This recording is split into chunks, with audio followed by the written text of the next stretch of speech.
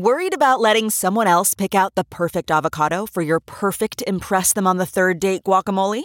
Well, good thing Instacart shoppers are as picky as you are. They find ripe avocados like it's their guac on the line. They are milk expiration date detectives. They bag eggs like the 12 precious pieces of cargo they are. So let Instacart shoppers overthink your groceries so that you can overthink what you'll wear on that third date.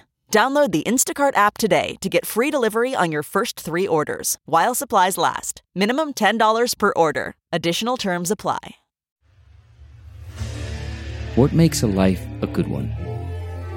Is it the adventure you have? Or the friends you find along the way? Maybe it's pursuing your passion while striving to protect, defend, and save what you believe in every single day. So what makes a life a good one? In the Coast Guard, we think it's all of the above and more. But you'll have to find out for yourself. Visit gocoastguard.com to learn more.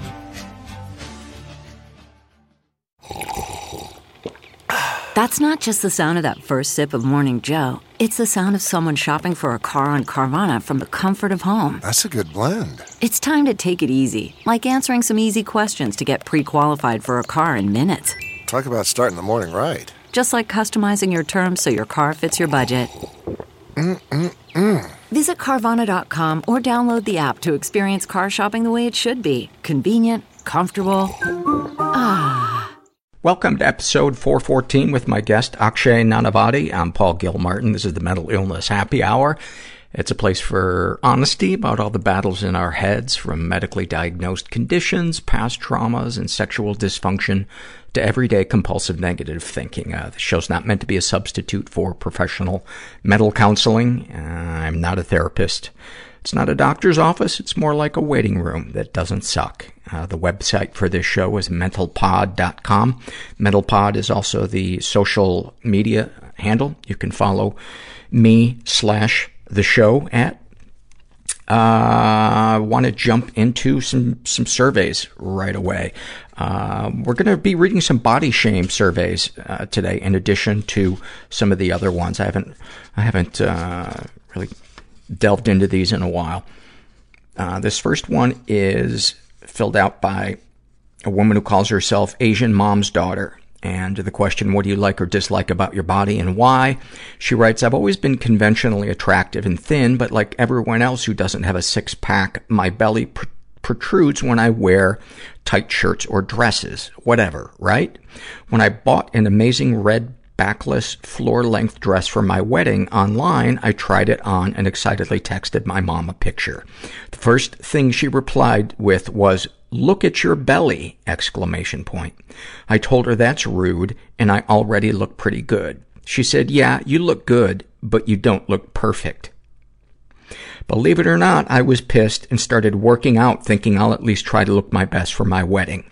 It's been months after my wedding, and my belly still shows in tight dresses. Because, duh. But now I'm fit and in the best physical health of my life. First of all, fucking bums me out to hear anybody say that to somebody about their body, regardless of whether it's a friend or a parent or a loved one. But you look good, but you don't look perfect. I mean, the amount of dysfunction that has to be, and I don't mean like crazy dysfunction, beer bottles flying across the room, everybody's getting carted off to jail, but I mean that, like that tense, nobody can really relax their assholes kind of dysfunction, where it's, I completely get the feeling that you're probably upper middle class and that there's just this premium put on not only how you look, but how comfortable your mom is with her body and how comfortable she is around her friends. That surfacey kind of relationship that people often seem to have the more money they get. And I'm not knocking money, but It's such an easy distraction. And ultimately, I feel like, your parents may provide all this kind of stuff for you, send you to college and all of that, but if there's still walls there, it doesn't matter how dressed up the walls are. There's still fucking walls. And it really just sounds like there is walls. Your mom is surrounded by walls. And to compensate, she thinks perfection will keep her safe. And I chased that illusion for fucking years, and it is a prison of our own making. Thank you for sharing that. On the radio, she writes, today I disliked my entire body. I went to yoga, but it didn't feel challenging enough. So after class, I went home and did more. I still didn't like my body. Tomorrow, I might like one or two features, like my eyes.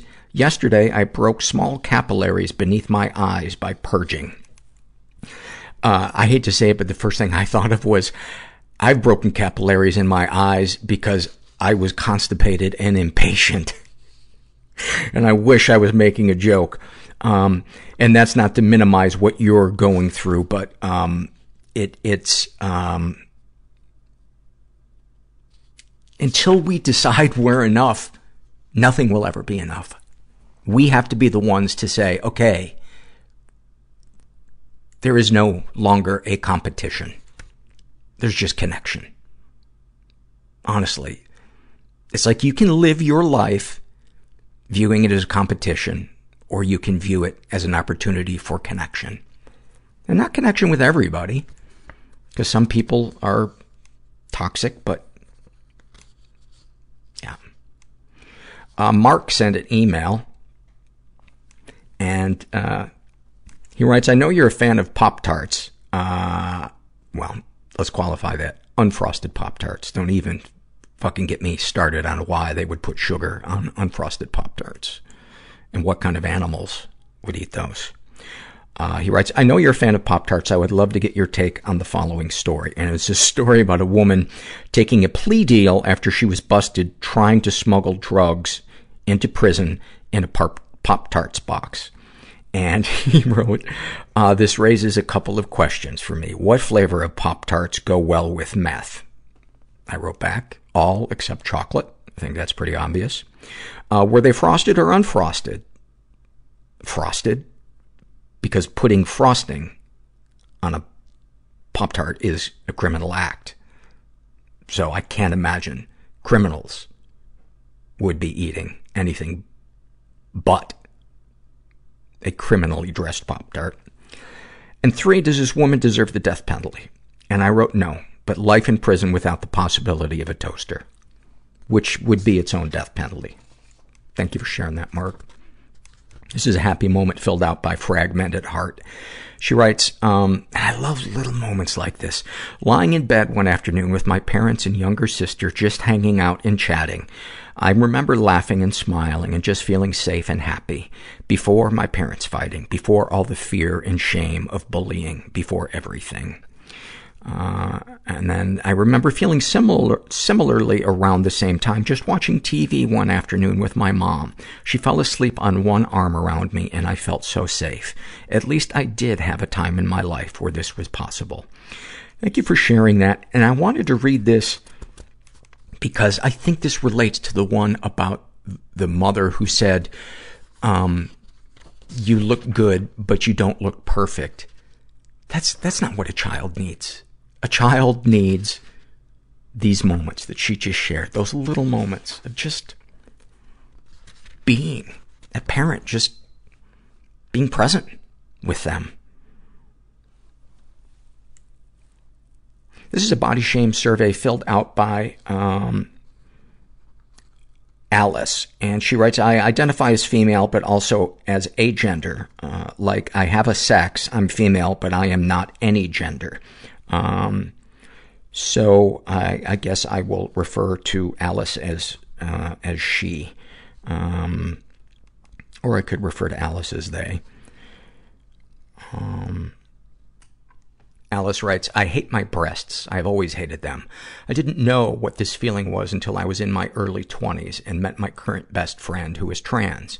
It's gender dysphoria. I often am just going about my day and have a sudden surge of anxiety. I feel it in my stomach, and it's the discomfort of having these breasts. They're not large, but still they exist.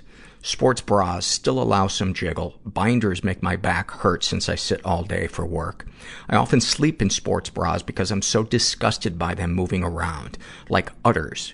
I used to date only men, and in the past few years have finally realized I'm homo-romantic and now only date women. I forced myself to be, quote, feminine while dating guys. I honestly don't want men to, quote, check me out, but it makes me feel like I don't exist when men quickly avert their eyes from me. Or when I'd be out with a friend who is very feminine and they'd ogle her like I'm a garbage can. It's an uncomfortable paradigm. I want validation as a human, but I also don't want to be objectified. Boy, that is a packed statement right there. I mean, isn't that like the crux of so many of our lives? I want validation, but I don't want to be objectified. I mean, that is just distilled. So many struggles just distilled perfectly to that sentence. Since my friend always had her breasts on display, she got a lot of attention and would complain about it, but we both knew she secretly liked it. We are such a hypersexual society, and I am so not. I'm confronted with this every day, everywhere. And as a female, if I don't have my tits out, I'm not a valid human. I would love to have top surgery, but I really don't have the time for recovery right now. Plus, I'm terrified of surgery. Even if I were to have surgery, I'd still have all the mental ramifications of my lack of gender as outlined above. Thank you so much for that, Alice. It was very illuminating for me to hear you share what it's like to be you and to struggle with what you struggle with, because I don't have any concept of what that would be like.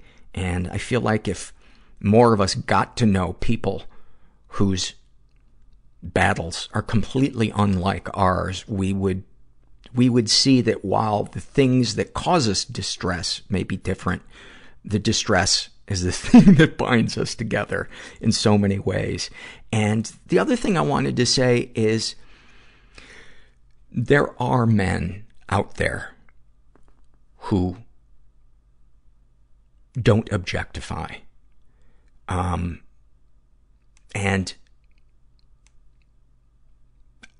as far as where you're going to find them, what percentage of the male population are they? I don't know. But as a man who used to be a constant objectifier, who I like to think is no longer, not only can men change, but the men I'm around, I don't have men in my life that treat women like that. And so I know firsthand that there are men like that. But I found them in support groups. Yeah, you're not gonna probably find them in a fraternity or at, dollar beer nights, but they're out there. I want to give a shout out to BetterHelp, who is our sponsor. They provide online therapy and they're awesome. And I love doing online therapy every week from the comfort of my recliner. We do it, through video with my wonderful, wonderful therapist, Donna, and she helps me with so many things. And I'm a big fan of BetterHelp, and the feedback from you guys has been great, those of you that have tried it. So if you want to try it, go to betterhelp.com/mental. Make sure you include the /mental so they know you're coming from the podcast.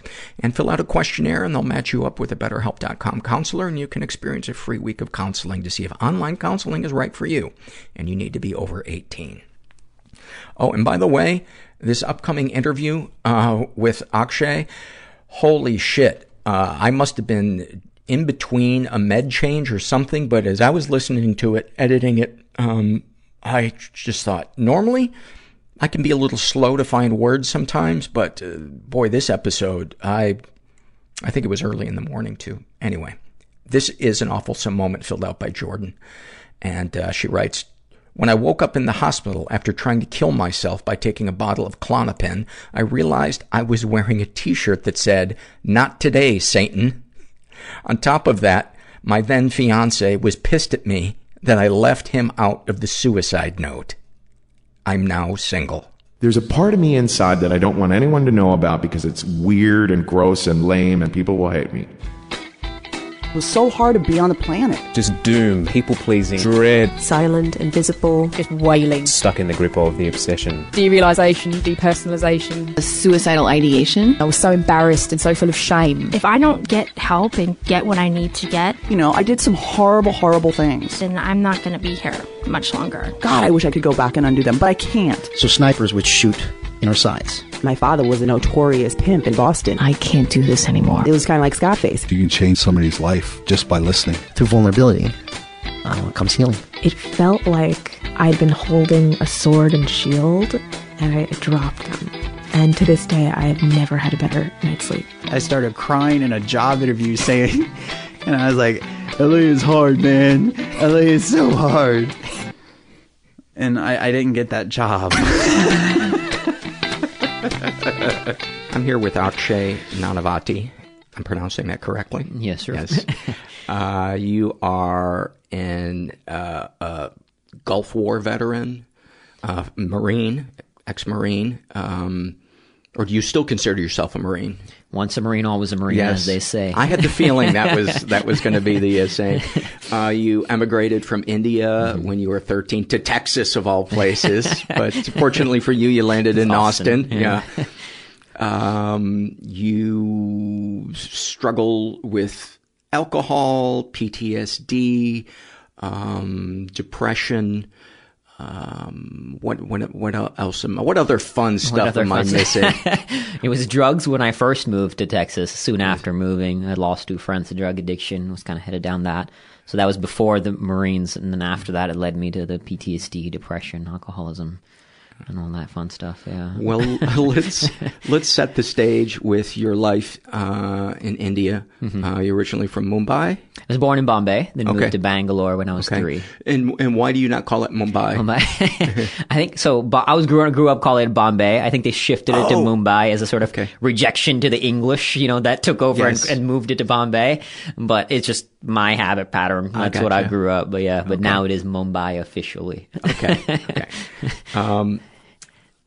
And what do you give me some seminal moments from your life in India that, cause what I think I like in an episode is a mental emotional arc of someone's life, how they view themselves, the world around them, and what they've experienced. Yeah.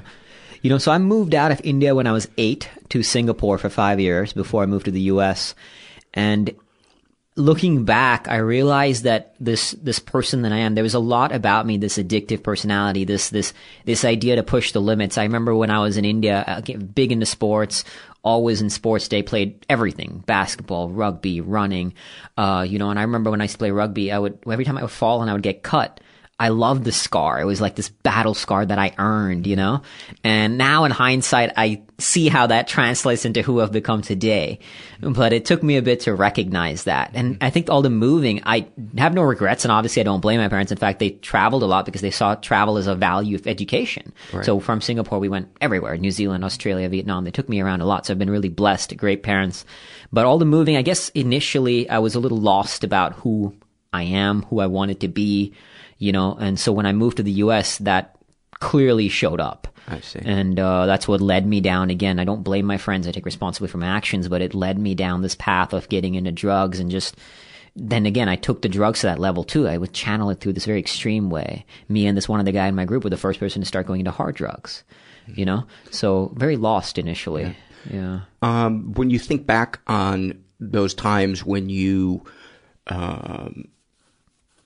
looked at the scars with pride. Well, first of all, was your family wealthy? They are now. They're very. They weren't we weren't poor or anything. But my dad had rising up the corporate ranks. So earlier on, he was, not so well off. There was one story I always remember where we didn't have a TV, and I don't remember this, but my family told me later, my mom told me that we wanted to watch some show, and my dad, like the neighbor wouldn't let us watch it, so my dad got a advance from his company to buy a TV so we could watch this one show we wanted to watch. So we weren't super well off, but he rose up the ranks in his corporate career over time. Yeah. Was there a kind of a unspoken or spoken feeling in your family that you are your achievements? That's a great question. I think that, looking back, my dad was definitely someone who would, push to do things. Very focused. Yeah, he did well. I mean, he spent 27 years in 3M, retired as the managing director for 3M India, so did very well in his career. Yeah. And so definitely pushing to do more, we weren't allowed to watch TV when we moved to Singapore, so we'd always be downstairs playing. Mm-hmm. So they encouraged a lot of that, yeah. Was there love and praise outside of accomplishing things? Or did kind of outward affection get a bump up when you achieved or did an extraordinary thing? There was definitely love and affection outside of that, especially for my mom. My mom was always this softer and loving person. And not to say my dad's not loving, but a little bit more, didn't show it as much. So they were great, but I think that there was still that there, like especially with my mom. She was always very loving. She put up with a challenging kid. I got caught bullying in Singapore and this, that, and other thing, kicked out of, suspended from school. But I'm always very loving. Bullying? Yeah, I was the bully in Singapore. Yeah, not. So you had some anger? Yeah, she caught me getting into a big fight in school. She had come to sort of volunteer at some school thing, and I got into a huge fight, with somebody. I can't remember what it was about, but I still remember sort of swinging at this guy. My mom had to sort of help break it up, so she didn't like seeing that.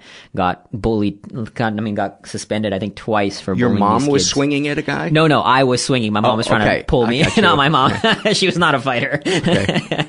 But I was, and then I got caught bullying a few times. So, but there was always love. I mean, looking back, I couldn't have asked for better parents, Okay. Had a great childhood. They put me in the best schools, everything I could have wanted. Okay. I always like to try to find if there is a kind of a source of where that being hard on ourselves I love that. comes from. And sometimes it's from a family and it's very kind of verbal and it's, or sometimes it's just, there's a lack of love for just being you. Love is withheld. And I'm sure it's how the parents were raised. Yeah. And that's just what being a good parent is to them. But I tend to find with people I know, the feeling that you are what you do, usually comes from some type of message in childhood. It's funny you say that, as you mention it. And again, I don't think my dad meant it, but sometimes it'd be like, if I would run, he'd be like, why don't you swim? If I'd play a single sport, why don't you play a team sport? It was always like, do this other thing. And so you didn't often get noticeable praise, but it wasn't something that he meant. He's not like, he, again, not abusive or anything like that, but it's just the subtle things that now that you mention it, was like, do this other thing. It's never going to be enough, which I can be present to now. And I've actually even recently talked to him about it, and he's acknowledged that he probably could have handled it sometimes better. I think every parent is going to, filter stuff through their own shit. Yeah. And, we teach algebra and all these other subjects where, if somebody wants to be an engineer, it's certainly an important class to have, but everybody needs to know how to understand emotions. And if they're going to be a parent, how to raise a child. And yet we never teach that. And that kind of boggles my mind. Yeah. My minds. Yes, I have two minds. I'm sorry. I'm recording earlier than I normally do during, the day, so my mind is moving very, very slowly. But as I get more tea into me, I'll be picking things up a bit, and my mouth will be catching up. So, any other memories from India before you moved to Singapore? Not so much. I don't have the best long-term memory. So I remember, I was always good with meeting new people, got close friends in India. Same thing when I moved to Singapore, made friends fairly easily every move, But was your family religious? No, not so much. My mom would probably be closer to the Hindu thing. My dad, not religious at all. Okay. Like, I think he lives a very spiritual way of living. Like, he's a very Zen type person. Nothing phases him. He stays very calm. But my mom was more of a practicing Hindu in some ways. Okay. Yeah. Okay. So any other moments from Singapore before you moved to the States? Similar deal when I moved to Singapore. I'm very nervous about moving there. Again, all these unknowns, what's going to happen, but adjusted well, made some friends. Similarly, I was always into athletics, like even pushing myself. I used to run barefoot on this rock thing behind our building because I wanted to test myself. So looking back again, I realized that there was elements of this triggered throughout my journey. It just got channeled in a negative way when I moved to the U.S. But yeah, that was mostly in Singapore. Again, getting suspended a few times. So unhealthy outlets for my energy. But mostly, again, sports was a big part of my life.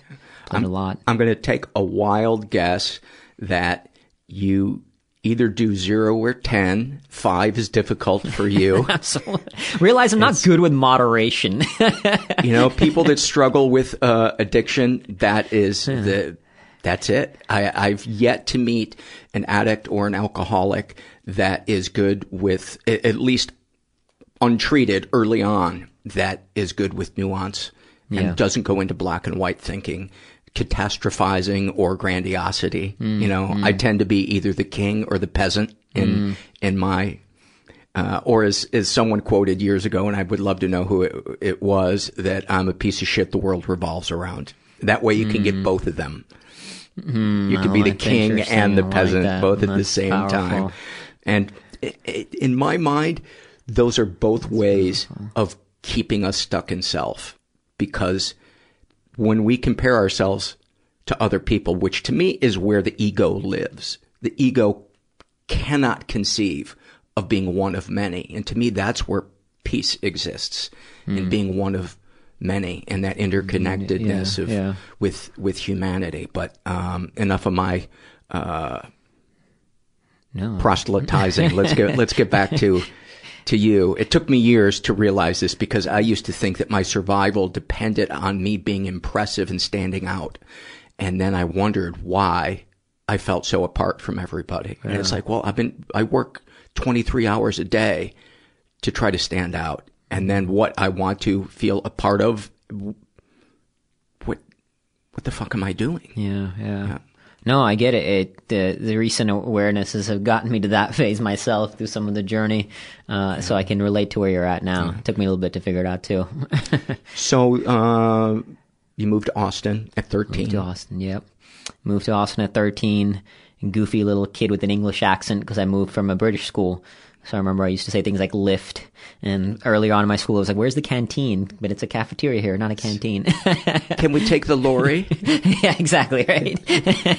So, but once again, I adjusted well, made friends, and like I said, I don't blame my friends, but I always look back. Let's say I had found a group of friends who were mountaineers or ultra runners. I probably would have molded into that facet, because again, I wasn't sure of who I am, who I wanted to be. I wasn't one of those kids. I was just talking to somebody earlier today who was one of those kids at kindergarten, kind of knew where she wanted to be, Certainly not that.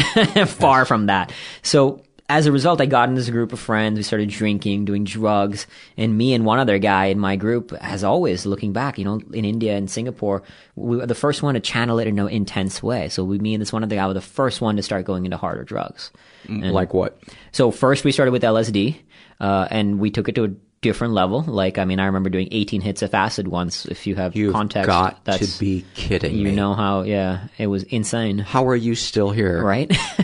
It was insane. I still, flashes of memory from that night. Me and one other guy decided to just test the line. And we used to do LSD regularly, but we kept pushing the line from 1 hit to 2 to 3. Eventually, I think the farthest we got was 18 in one go. Got into cocaine. And I was in a phase that I was looking for any drug that came my way. Thankfully, more did not come my way at the time. But me and this one other guy who started going from alcohol and marijuana to harder stuff, he's dead today. He OD'd on heroin. So it could have easily been me.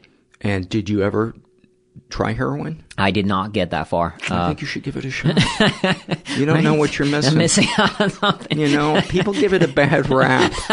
But if you can survive the first decade of being addicted to it and losing everything and everybody, there's a certain joy of accomplishment.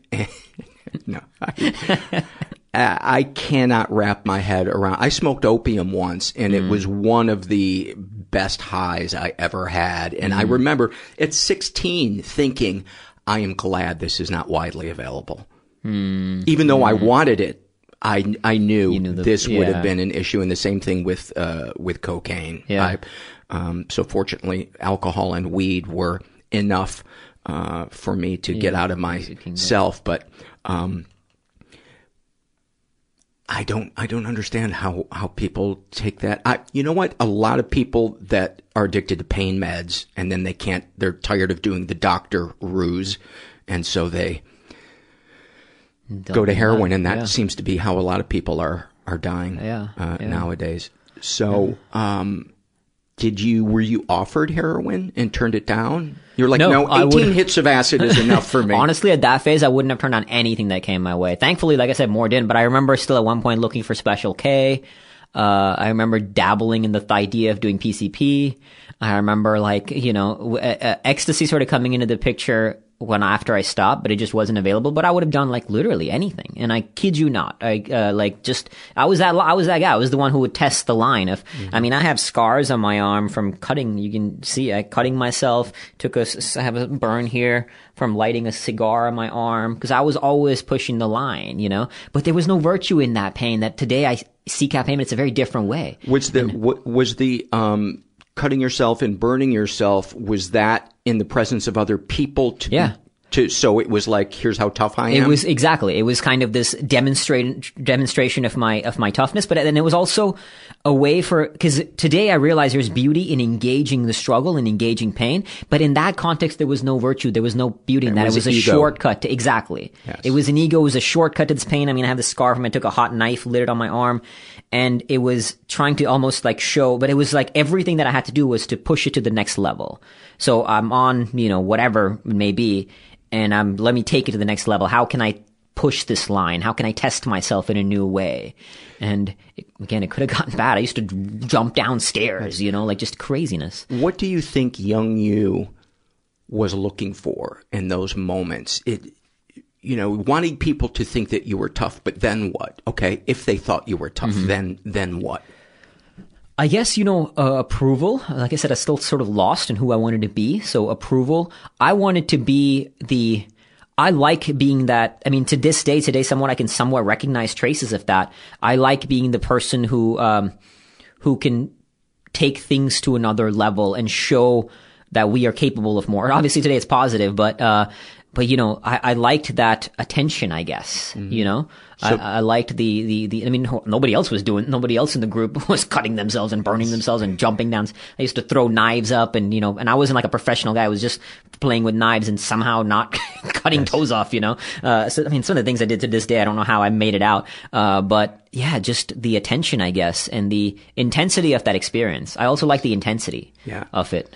Would it be fair to say that there was a conscious or unconscious fear of being forgettable? Very much so. At that point, unconscious. Yeah. Now I can be more present to it consciously, but at that point, very much so. And would it be a high if people would say, Akshay's fucking crazy, man? Yeah, I loved being the crazy one, loved being the recognized one, I mean, I was known for that. Like, again, you test it, say something like, this guy will be the one who, who'll go do it. So, I thrived on that persona. Yeah, because then you come to someone's mind. Exactly. Yeah, I get it. But my deepest fear, and I discovered this getting sober and doing the work involved in self-reflecting and kind of assessing what your resentments and fears are, that my most recurring fear is that I am forgettable and my life will be forgettable. And once I had that knowledge, I could see why I would fuck things up, because I would react to reality in a way that was really not working. Yeah. That was selfish and ego-driven and kind of desperate and needy and,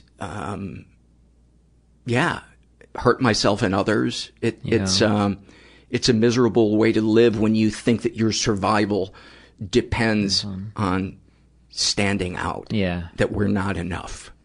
Absolutely. It blew my mind when somebody said to me, you don't have to do anything to be lovable. You just are. And it's beautiful. Yeah. I think I started crying because, it had never occurred to me that I didn't need to do anything. Yeah. To win love. Yeah. Does that resonate with you? Very much so. I mean, to this day, struggling with that battle of needing to earn my place, because beyond all that other stuff, the big one was survivor's guilt after the war. We can come to the chronology of it again in a minute, but navigating that was that tough because, to this day, a big part of me feels like I should have died out there. I lost a friend out there, and only last year I found out from my staff sergeant, my senior Marine, that our vehicle drove over an active improvised explosive device in the war in Iraq. And I didn't know this till 10 years later.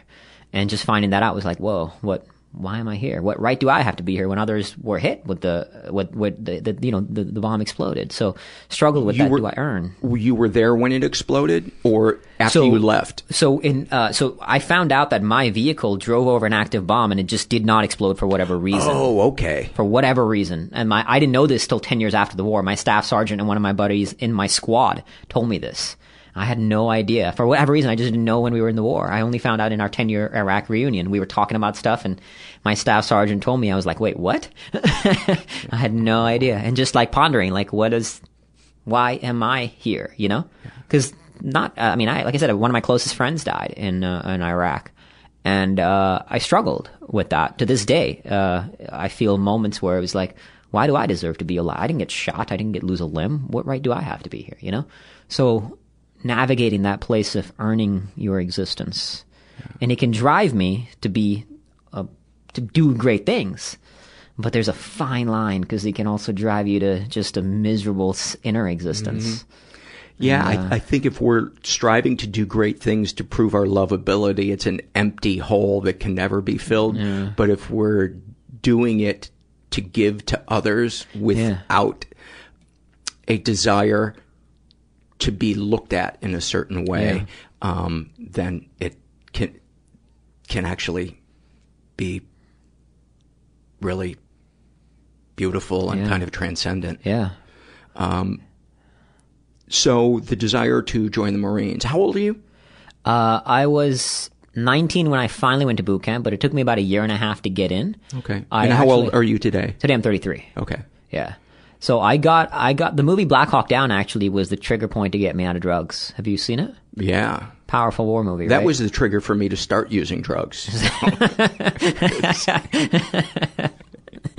Very exciting movie. It's intense. It's very intense. Yeah, it's very intense. And there's a scene in the movie where those two Delta snipers, Gary Gordon and Randy Sugar, they volunteer to go on the ground to set up a defensive perimeter. Two people, knowing that thousands of armed enemy personnel are headed their way to set up to protect Michael Durant, one of the downed pilots.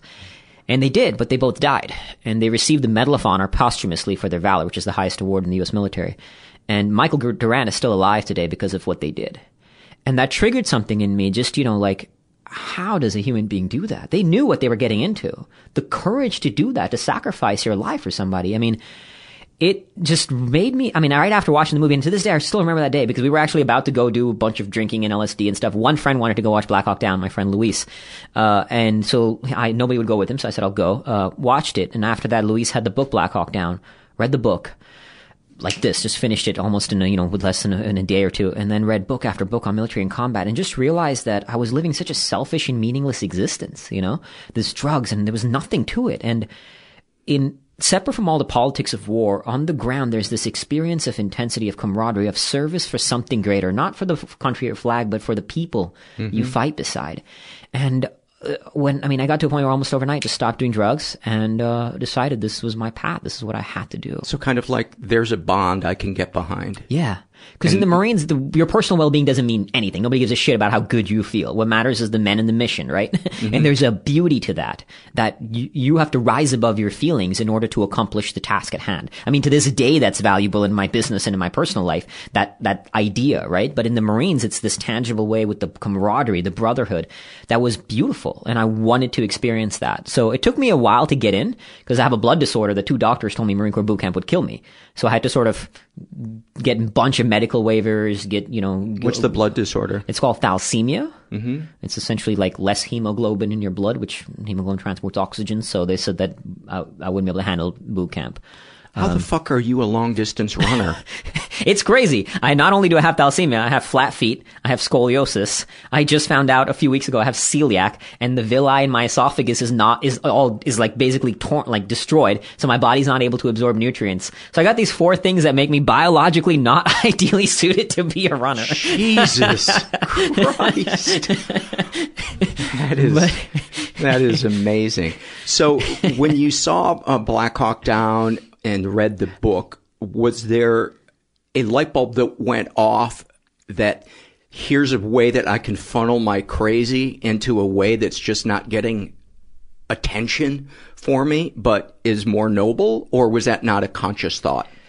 I don't think it was as conscious back then. Also, I wasn't so much about, like, when I realized, I mean, the big reason to drive me into the Marines was it was almost a shattering of that sense of getting attention. I wanted to go in where you're living in a world where people are dying for each other. People are sacrificing everything for something greater. And it was like a shattering of that self in service of something greater. I mean, yes, a part of me wanted to test myself. It was, again, became the way to channel my extreme nature that had been sort of gone through all these different facets in my younger days. I mean, even when I joined in, I wanted to go special forces. I couldn't because I wasn't a U.S. citizen at the time. I was a green card holder, so you can't go special forces or officer unless you're a citizen because it requires a secret clearance. So I was like, okay, I'll go this next best route, the best branch of the U.S. military, the Marines. The first wave and whatever. Yeah. Right. So that was like, all right, I'll go Marines. And my plan was eventually to go into special forces, to go into Marine Recon or Marine Force Recon at the time.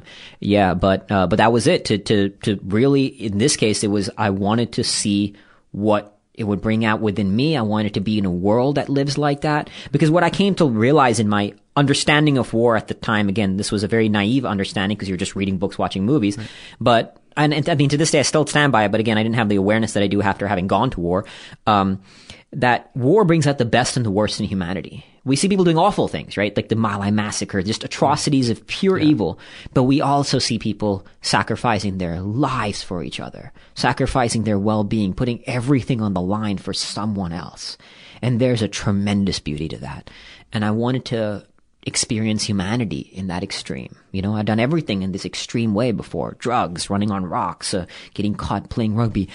But now it was like moving to Texas as an Indian. Exactly. That was the whole That's the beast, craziest right? thing you ever did. Exactly. I was terrified moving to Texas, you know. There is a great quote by Karl Marlantes. I don't know if you've ever read his book, What It's Like to Go to War. I believe I might be paraphrasing the title of that, but a brilliant guy, and it has spoken and written a lot about the war experience in the psyche. And he said, you know, people think that war brings out the worst in people, and he said, well, turns people into killers. He said, it doesn't turn people into killers. It's just finishing school. Talking about that dark part. And one of the things that he posits in his book is you need to embrace that shadow self, not to do bad things, but to accept that that is a part of every person. Yeah. And it doesn't mean you're bad. It's what you do with that shadow self. Yeah. That you don't shame yourself for if you had to kill somebody to save your friend, that you enjoyed the adrenaline high of that moment. And that was pretty illuminating for me to understand that you could morally not like something, but you could emotionally get a high from it that makes you almost disgusted with yourself. And it's one of the things that he said, we don't have a ceremony for returning vets that A, honors what they did, but B, comforts them. He said when he came back from war, he's a Vietnam vet, he so longed for the comfort of a woman, not sexual, but just the gentleness and the nurturing. And why don't we have that? Why don't we, we build people up into these machines. Yeah. Don't think, just act. Yeah. Don't feel. But how do you re-enter society when you're going to need to think and feel? Mm-hmm. Mm-hmm. Does any of that ring? Oh, yeah, 100%. I mean, that was one of the most challenging parts about coming back. I mean, there's a beauty and a simplicity to the experience of war, out there, all you have to worry about is your men and your mission. And there's a kind of peace that comes with that. You don't have to, I mean, it's obviously intense in its own way, but there's such a simplicity to that existence. There's no middle ground. This world is so much more complicated.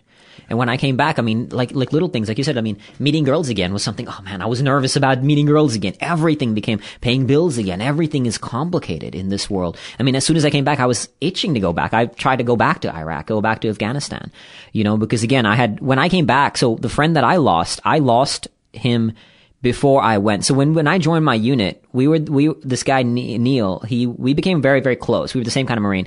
We did everything together. We would run together. We would compete on the rifle range, but I always beat him by a few points. I beat him by a few points in the rifle range, beat him by a few seconds on the run. And so we volunteered to go together. We were the only two guys in our unit volunteering every chance we could get. Send us to war. We wanted to go together. Twice the Marines told us we'd go. Last minute they canceled it. So one summer while I was vacationing in India, he ended up finding a unit to go with. And, I still remember when he was in training, he used to call me a lot and kind of mess with me. He told me like once, I mean, he would call me and saying that I didn't volunteer to go with him because of my girlfriend at the time. Mm-hmm. So one time he called me and I was standing next to my girlfriend and I saw his name Neil on my phone. I didn't answer it because he would mess with me and I was standing next to my girlfriend. I didn't want that. And I never got a chance to talk to him again. He was a good Marine. So he was promoted to corporal and he was placed in a vehicle that was hit. He was in a seat that got hit with an IED. And I always felt like if I had no right to go out there and have fun in India. I was, fucking around in India and I had no right to do that. I should have been there with him. And it should have been me that got that promotion and died instead of him. So when I came back from the war, I didn't get shot. I didn't lose a limb. Why did I have a right to be alive out of that? I mean, when I even went to Iraq, I gave away all my stuff. I went with a admittedly naive perspective that if someone's going to die in war, let it be me. And I realized that I can't control that. I mean, you could be on a patrol, somebody could get shot. There's nothing you could do. But to me, it was like if somebody was going to die, let it be me. Let it be me because I don't have a right to be alive here, to be here. It should have been me already that was gone.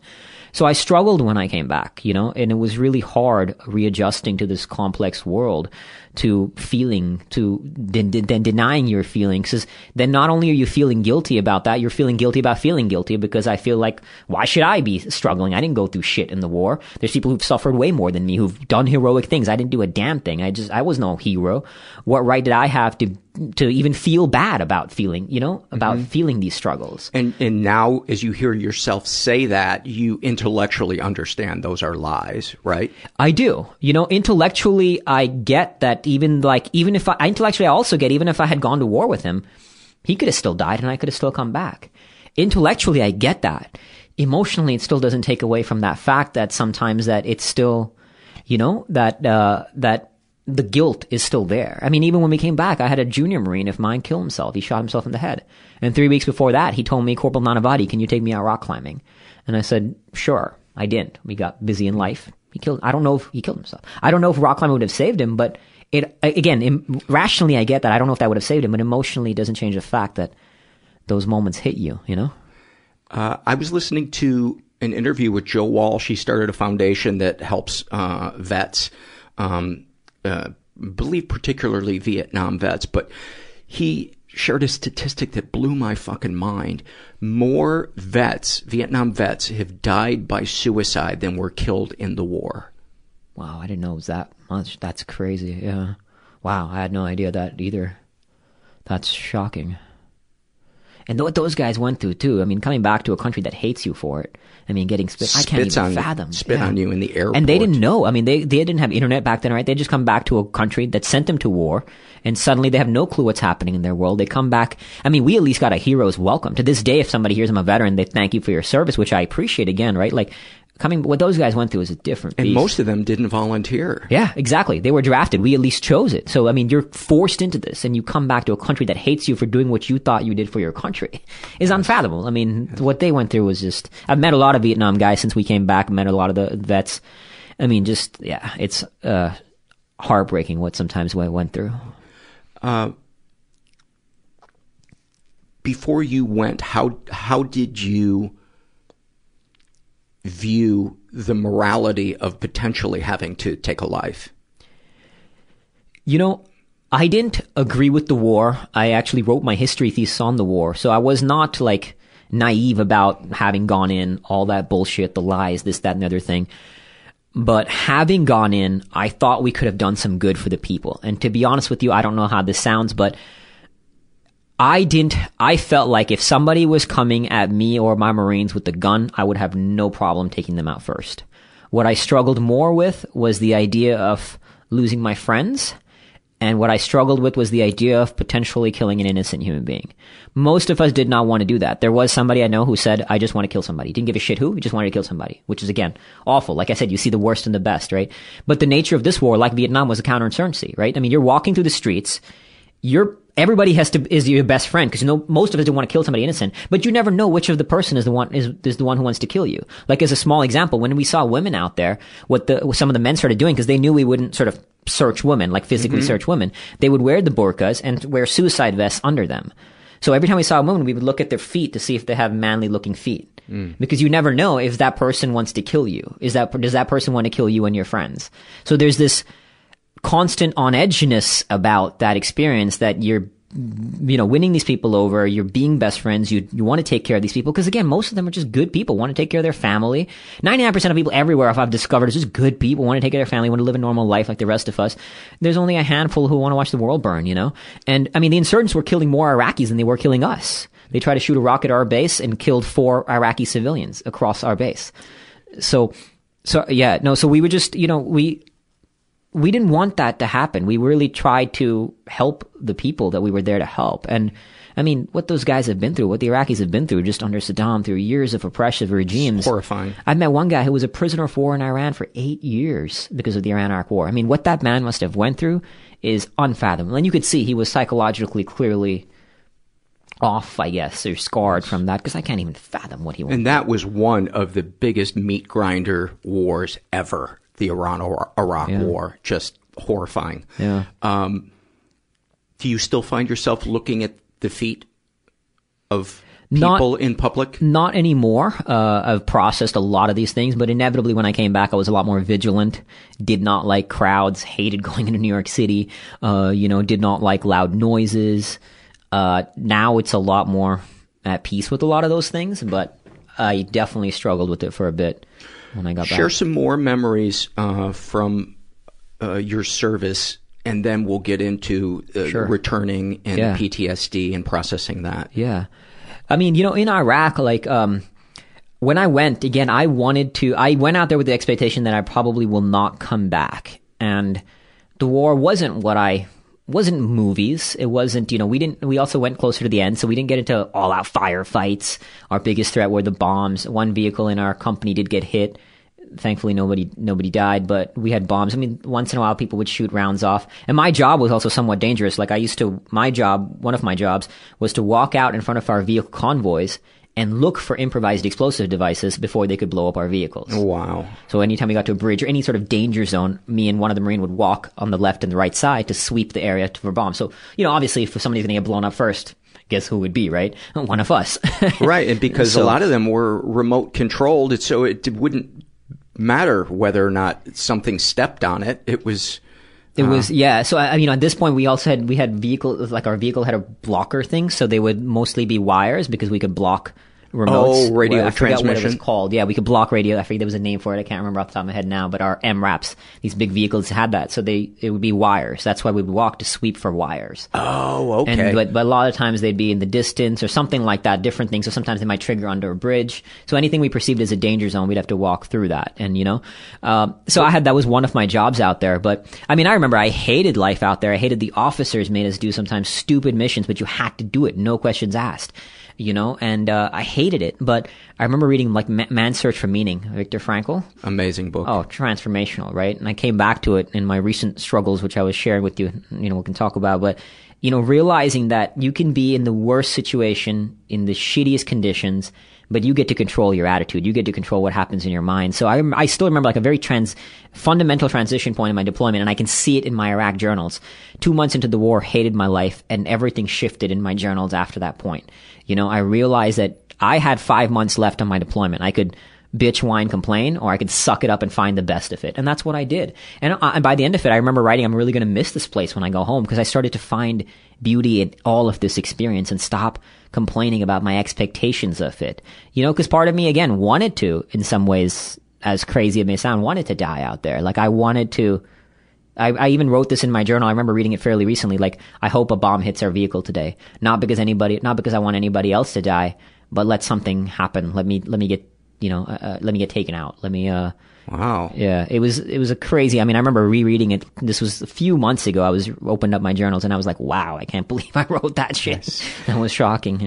As you're sharing that, I'm thinking of, the difference in viewing our lives, the amount of satisfaction we get when we improvise with life versus trying to control our preconceived notion of where meaning is going to come from is so vastly different. And when we do the former, that's, to me, we are present because we're improvising with it. Whereas when we think we know how the universe is supposed to expand, we're going to be disappointed. We're going to be frustrated, and it's all about us, and we're missing the present moment. That it sounds to me like that's what shifted in you in that moment was you opened yourself up to whatever is going to happen, but I'm going to react to it in a way that isn't prepared in terms of attitude. Yeah. And just embrace what is, right? Because again, there's beauty in that experience. There really is, like, as shocking as it may be, but anything can be a beautiful. Viktor Frankl talks about how even a concentration camp can be a beautiful experience and a powerful experience. And there was beauty in that war, on the ground in it. Yeah. The moment that he shares in his book of a starving person in the concentration camp giving their sole crust of bread to somebody else, or the singing of a song. Yeah. And he references that quote, which is one of my favorites from Dostoevsky. He says, "My greatest dread is that I won't be worthy of my sufferings." That quote, and Victor, and he talks about it in the context of that, about these guys who gave their last piece of bread. Like, you're being tortured, you're cold, you're starving, and you give your last piece of bread to another human being, Like, to be worthy if you're suffering in that way. Like, that's what helped me. It guided me throughout it. I reread that book just recently when I went through my divorce, which we can talk more about. But yeah, just realizing that, look, I have to be worthy of this suffering too, Life will throw things your way. It'll throw shit your way. And sometimes even if you doesn't, you seek out the suffering. Like, I seek out ultra marathons. I seek out, that's something I'm choosing in service of my growth. But can you be worthy of that, And just transformational. That part, you can see it brings tears to my eyes every time about how can the human being do that? It's beautiful. Yeah. So let's go back to Iraq. You give me some moments of sublime beauty after your attitude changed with your remaining 5 months, if you can remember any. Yeah. I think however tiny. Yeah. I think the most beautiful moments were the camaraderie you share, like the stupid conversations we have with the Marines. And, I remember, like, certain times they would be like rounds going off and Marines are crazy people. We're looking for it and we're laughing about how we're looking for these rounds, getting even you're in these intense environments and here we are just joking and laughing about waiting to, there was one moment that stands out actually is me and my buddy, we were at this kind of standing at this, checkpoint kind of thing and these vehicles were going past. And this vehicle drove past, and there was an Iraqi woman in the full, like, burqa, just her eyes saying. And we're, again, keep in mind, we're Marines who haven't barely seen a woman and, like, or, we're living with guys and that kind of thing. And we see this Iraqi woman, just the most gorgeous eyes, and just stared and waved at us, and we were both like, oh my God, we're in love. And we always joke, we're like, he's married this time, he was like, I would do anything to go back to that Iraqi woman, forget about, so, but there were this beautiful, simple moments. I mean, sometimes you're out on missions all day, all night, you're tired, you're exhausted. I have this picture of me and my friend sitting in this abandoned train station in the middle of Iraq, middle of winter, so we're in full gear. I look like a homeless person, just dirty, covered, and we're sitting there on my iPod watching like a Shakira music video. Shakira's My Hips Don't Lie was, these little moments of finding just a smile in the adversity, and laughing about stupid, crazy conversations. But I still have that picture of, and it always brings a smile to my face of how we're sitting there covered in dirt and cold, and looking at my iPod watching Shakira. And there were so many moments like that, and even when we just had sometimes we just had bullshit missions that we had to go do, and we had to go do them because you're told to do it, you do it. But you just like, you just really, like a common Marine phrase, embrace the suck. You embrace the suck.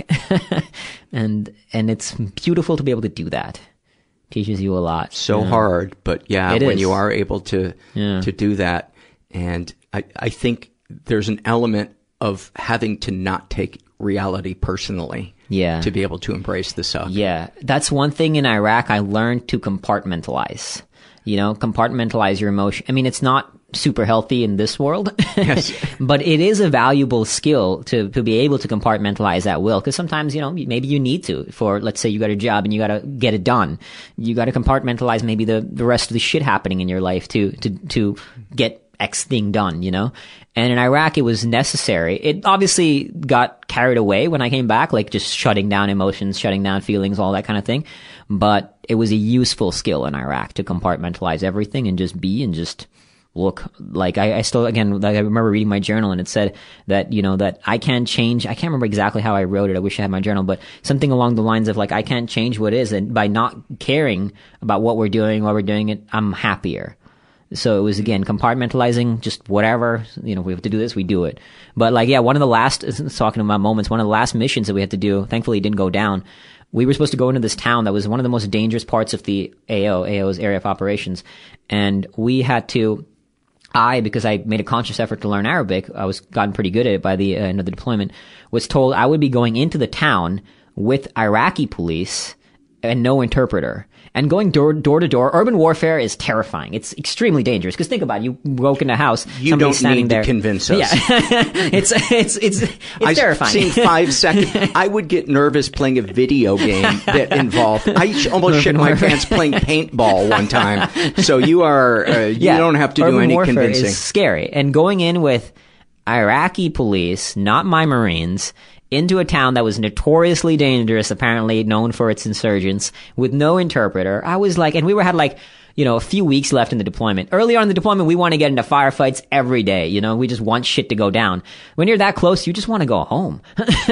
You don't want to get shot.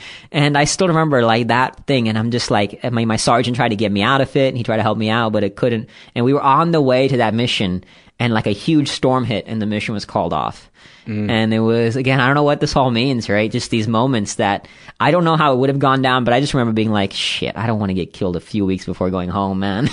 Because I mean, it's not that I don't trust the Iraqi police, but they weren't as well trained for sure. Like we had one day where these clowns, the Iraqi police guy left his rifle somewhere and he comes up to me and he's like, I lost my rifle. Like out of all the things you're going to lose, Wow. Like don't put your rifle hanging around somewhere. So I'm like, damn it. So obviously not only am I not going with my Marines, but the mission was that the Marines would set up the outside perimeter and me and some Iraqis would go into the town door to door.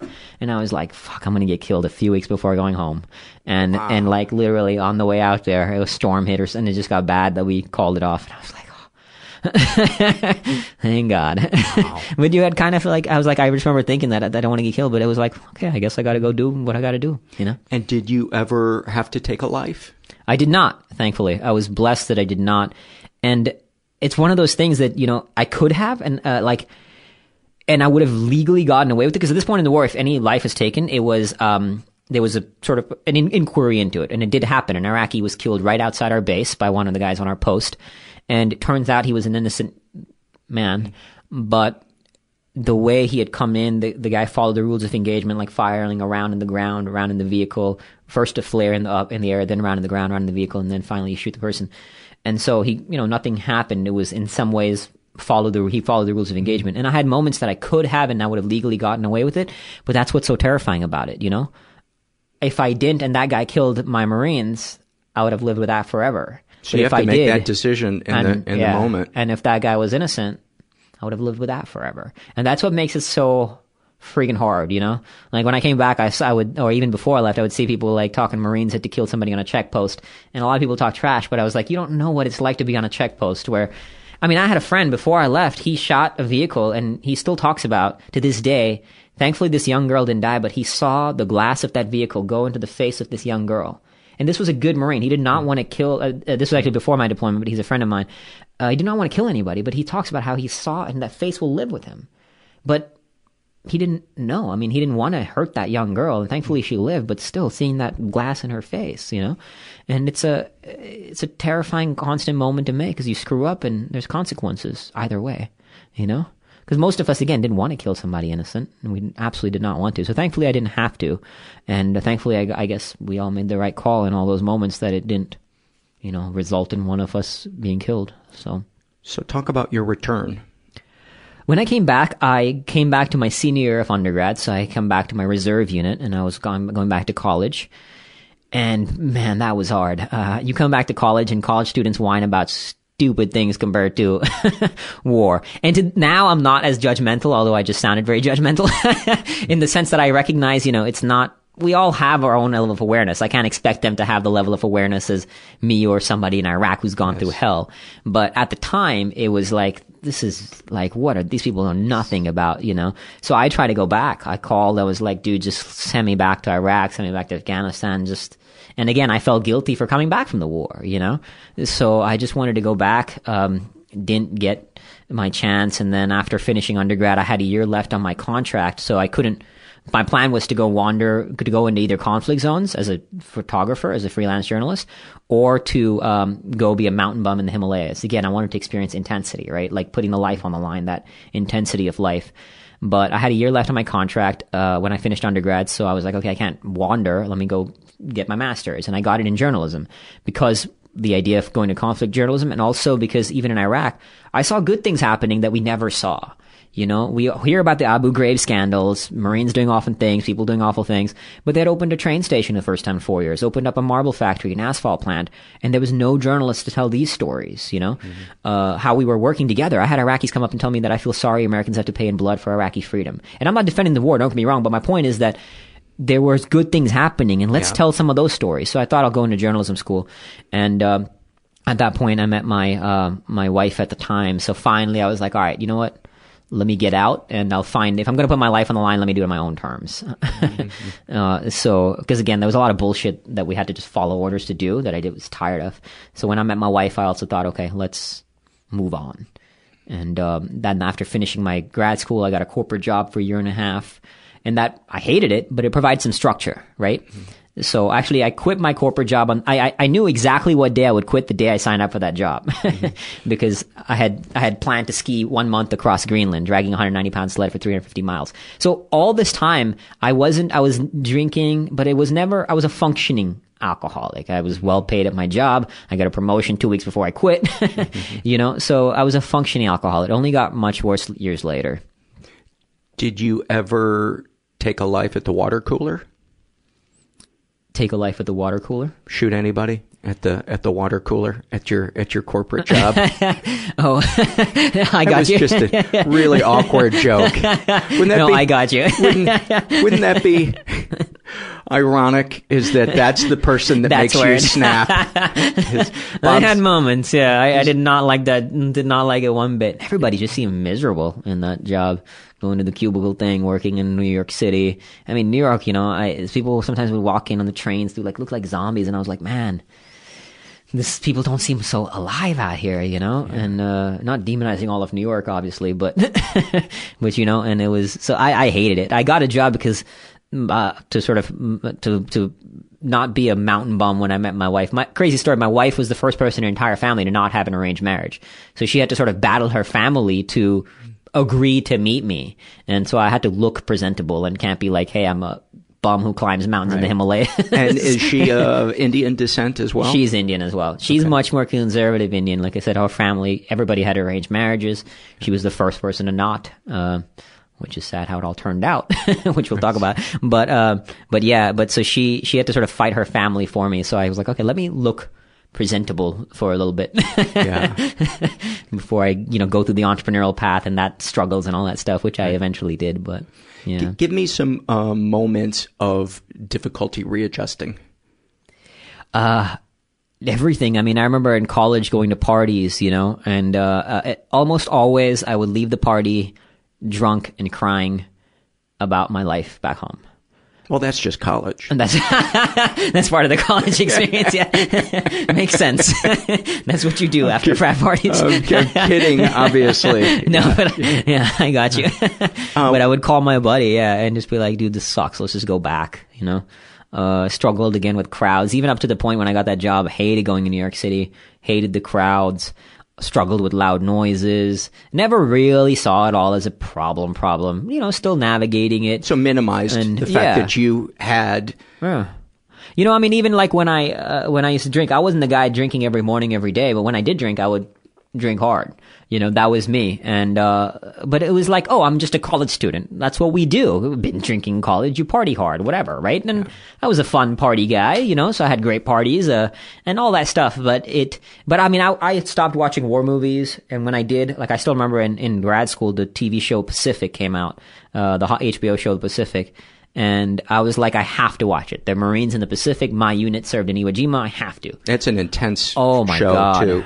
I would be broken down after every episode watching it. My girlfriend, who became my wife at the time, was like, "Why are you doing this?" And it was like, and then I would drink to shut it all out. The guilt, which I never really engaged till years later. If again, the survivor's guilt, the feelings of guilt, it all was just buried. Why do you think you did watch it? Were you looking for some type of catharsis or perspective, some type of clarity that would bring you peace? More often than not, back then I avoided watching one because I knew it sent me into dark spaces, and it would often lead to heavy drinking binges. But that show, because again, maybe my unit served, and there was it's the Marines, these are my brothers, and I had to, and there was, now I'm much more conscious. There was a beauty about engaging that kind of pain, of delving into the depths of that intensity. Like today, I watch war movies from time to time, knowing they will make me cry. And they do. They break me down every time I watch it. But there is such a power to the intensity of that experience. And back then, I don't think I was consciously doing it in the way that I am now. But I think something in me was seeking that out, What movies have touched you the most deeply? Recently, Hacksaw Ridge. Yeah. That movie helped me find faith. Tore me up again, of course, but that movie was so powerful. And that was where a conscientious objector went and became a medic. He became a medic in World War II, single-handedly rescued over 75 people off a cliff, dragging them sometimes as far as a football field. And in the Marine training, we had to drag like a human being from, just a few yards, and it was hard. He single-handedly dragged 75 people, sometimes as far as a football field, and then lowered them off a cliff. And after each one, he would say, "Please, God, help me save one more."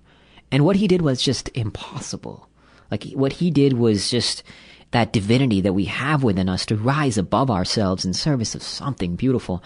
And it just touched my soul. That courage, again, because that's what draws me to war is not the horrors, but the beauty of the human experience. I watch scenes from Black Hawk Down. In fact, before I do these interviews, like in the car coming over, I listen to this clip from Black Hawk Down at the end of the movie where he says, when I go back home, people ask me why I do it. And he says, they'll never understand, but it's about the men next to you. So I do it before I listen to clips like that before I talks, before I do interviews, to remind me that it's not about me. If I'm here, it's in service of somebody listening. That's why I've been gifted this life now that in many ways I feel I shouldn't be here. So it's my responsibility not to waste it downing liters of vodka like I did for a long time, you know? So yeah, those movies trigger me. Hacksaw Ridge, thank you for your service. That one tore me up because very similar story. That guy, a junior Marine, shot himself in the head. He felt like he should have been in the seat of a guy who got killed. And, oh man, that one just tore me up too. Wow. Yeah. So it sounds as if there's always been a search, the title of Viktor Frankl's book, Man's Search for Meaning. Yeah. And connection. Yeah. And being valued. Is that fair? That I don't know. Don't let me put words in your mouth. I'm always curious to know what the thoughts or emotions are that are driving our behavior. I understand, of course, yeah.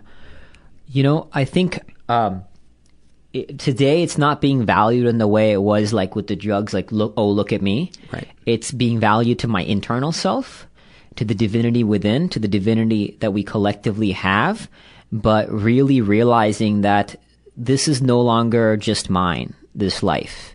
It has to be in service of something greater. You know, like there's this great book called When Bad Things Happen to Good People. Mm-hmm. Powerful book written by this rabbi. And he talks about how when we lose people, we can let those debts drive us into the darkest corners of our soul, and we lose people we care about, and then we start drinking and we lose ourselves in that.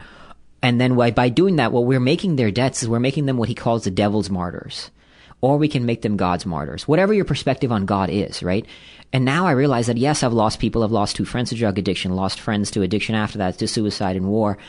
And I can sit there and bitch and drink myself stupid. What I'm doing is dishonoring my friend Neil's death. You know, I'm dishonoring everybody who's lost something, and even myself. And it's up to me to make him God's martyr, to make all of the ones we've lost, the sacrifice that we collectively as human beings make, God's martyrs, that now it has to be in service of something. So value to myself and value in service of something, you know? So, example of that reaction would be, parents that lose their child to drug addiction that then start a foundation to raise money, to bring awareness. And absolutely.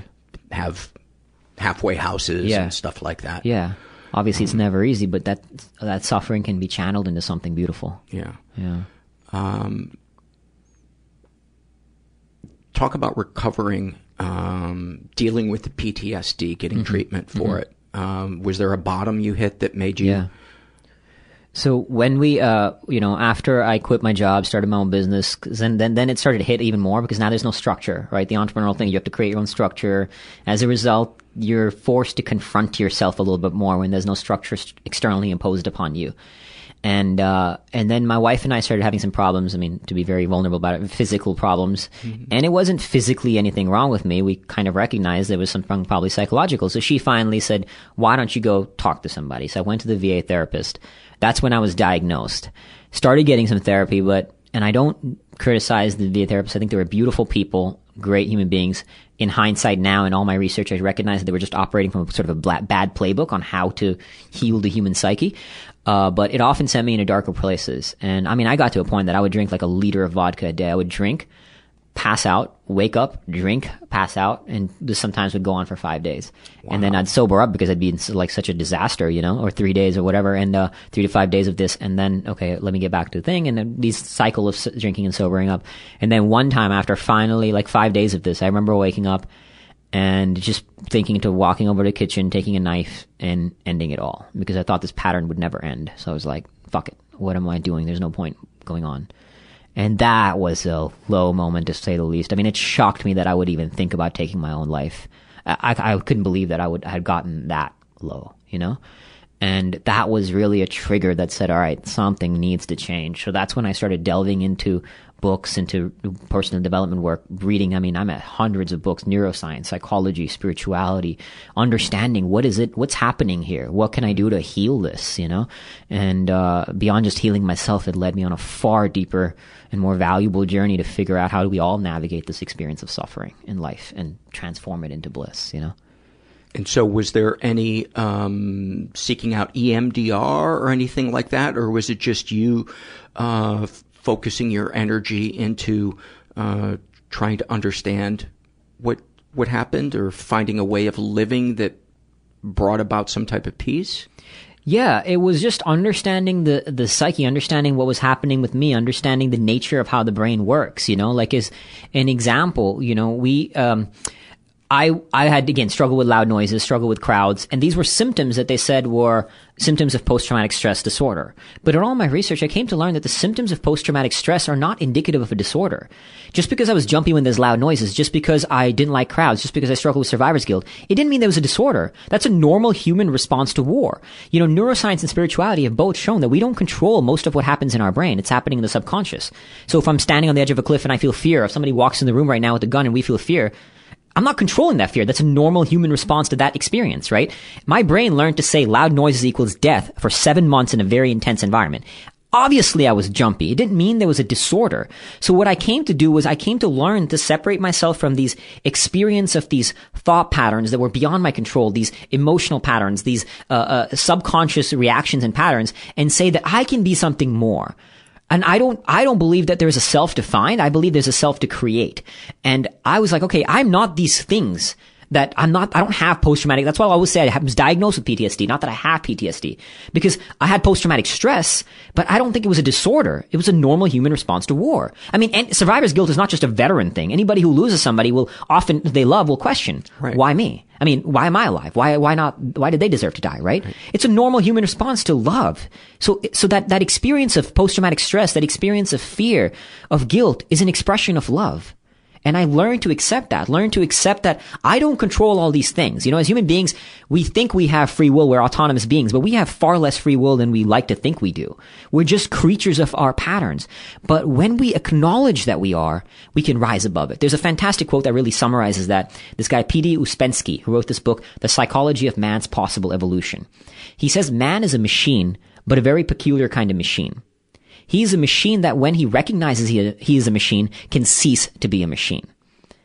So the beauty in that is when we recognize that when we accept the limited amount of our free will, that's when we can rise above that to regain consciousness. I could not agree more. Yeah. Being able to identify where we are powerless in our lives and the need to surrender to it doesn't mean we have to like it or approve of it, but to me, traffic is a great example of it. Getting angry at traffic is a form of temporary insanity because it does putting yourself in a bad mood over something you can't control and taking it personally is a brutal way to go through your life. It's so much added stress. Using it as an opportunity to call friends or listen to a favorite album or a podcast called the Mental Illness Happy Hour. I had to learn that those were the ways to react to the fact that I can't control that. And then to try to bring principles to the things I can control. And it's almost like a triage of where do I file this moment? Is this a surrender moment or is this a bring some principles to bear moment? And to deal with whatever fear I have if I do have some semblance of control or influence in that moment. And many times I don't. I fall short of that. But the pursuit of that brings me peace and a sense of meaning, and it makes my life easier. Yeah. I like the way you put that, doing triage. Yes. So what was your experience as you began to use these as opportunities? As I started to figure this out, sort of accept what is, then what I came to realize is that, okay, now I'm out of this. I don't think there's a self defined, right? So, okay, then who do I want to be? Who is the self that I want to create for myself and for others? And that's where, again, Viktor Frankl talks about a man's search for meaning. He says there's 3 ways to find meaning: in the deep human connection, finding meaning in our suffering, because you can't control that when life throws it your way. And the third is the pursuit of a purpose. I call it your worthy struggle. What is your worthy struggle? Because I call it a worthy struggle because I don't like the term passion often, especially with younger kids. They often hear if you follow your passion, life will be the sunshine and magical rainbows and unicorns. And we all know it won't be, right? It's going to be a brutal road, but that's not a bad thing. The struggle can be beautiful. So realizing that I got to consume myself in this worthy struggle. And that's what led me to then saying, okay, writing this book, creating this concept of fearvana. The idea that fear and stress and struggle and guilt, however it all shows up, adversity can be an access point to enlightenment, not the other way around. But we demonize these things. We hear people say, be fearless, don't be scared. How many times do we say people don't stress out, don't worry? We add words like a disorder to anxiety and stress. We're always telling people, don't feel what you're feeling. Like everybody said, don't feel guilty. And again, rationally, I get it. I get that I could have gone to war with him and he would have still died. But it's not going to change my emotional response as someone who loved my brother, So we're always telling people don't feel what you're feeling. Instead, realizing accept what you're feeling, and any emotion can be useful. There's no bad or good. Despite our labeling of an emotion as bad or good, there's no bad or good emotions. No, there's just emotions. And healthy or unhealthy ways of expressing exactly. it. And it's like that person telling you you're not stuck in rush hour traffic.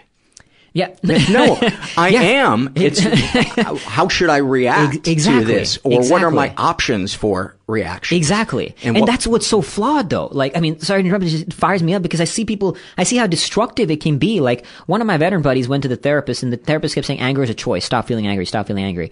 And 7 years after the war, to him it was no longer a choice. It was a pattern he could not control. So when he came to me, I said, right now it's not a choice, man. You've just built this pattern. Your job is not to fight the anger and resist it when it shows up. It's just to accept and notice it. Yes. And he called me at 1 a.m. I remember, first time in 7 years since the war, he had able to not let his anger consume him because every time his kid broke something, he'd flip out, break the lawnmower, break the DVD player. And by saying that, okay, it's not a choice anymore. In time, you can change what first shows up. The feeling of anger is not a choice. Yes, exactly. I believe no feeling is a choice, but how we express it is a choice. Exactly. Yeah. I still wrestle with guilt. But to this day, I have a picture of my friend up on my wall, and it says, this should have been you. Earn this life. And sometimes I have two pictures now where the same picture of my friend, but it doesn't say this should have been you. Earn this life. It says, honor his death, live his life.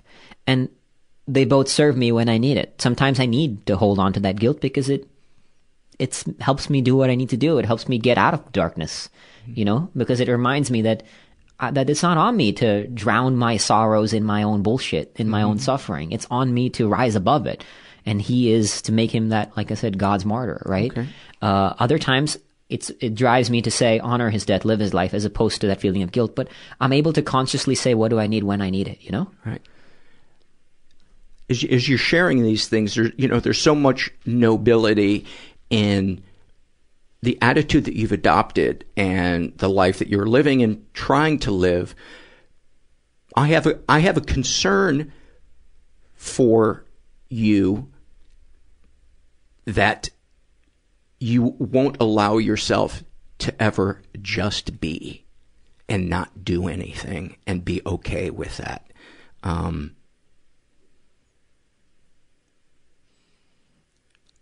I fully understand your concern. It's funny you mentioned that. The greatest fear that I have today that I'm navigating is stillness, is acknowledging the stillness of just being, of being still with what is, being in that space of silence.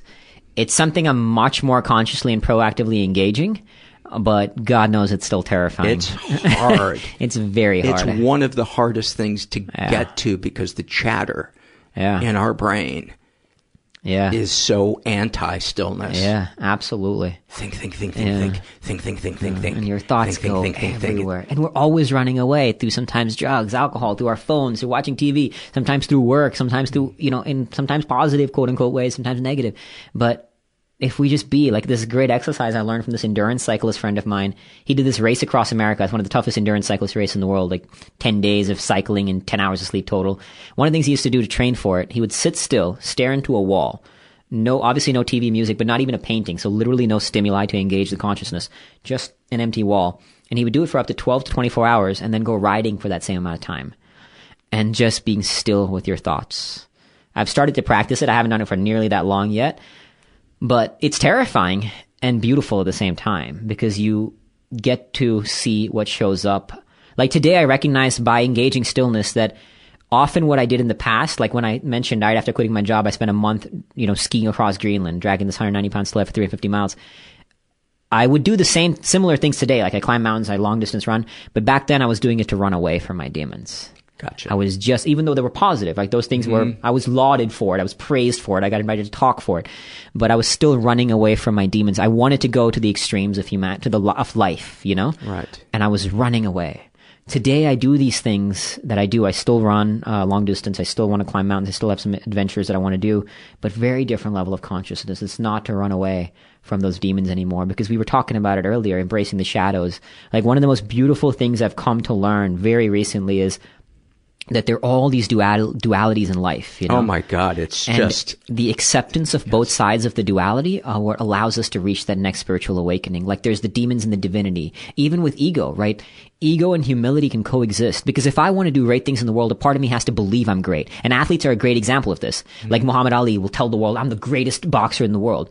But athletes also have a relentless humility to always be learners, to always seek the next how to evolve. So I think ego and humility can coexist. Like compartmentalization and full expression can coexist. Our demons and our divinity can coexist. And I think that they must coexist, like fear and nirvana, two seemingly contradictory ideas.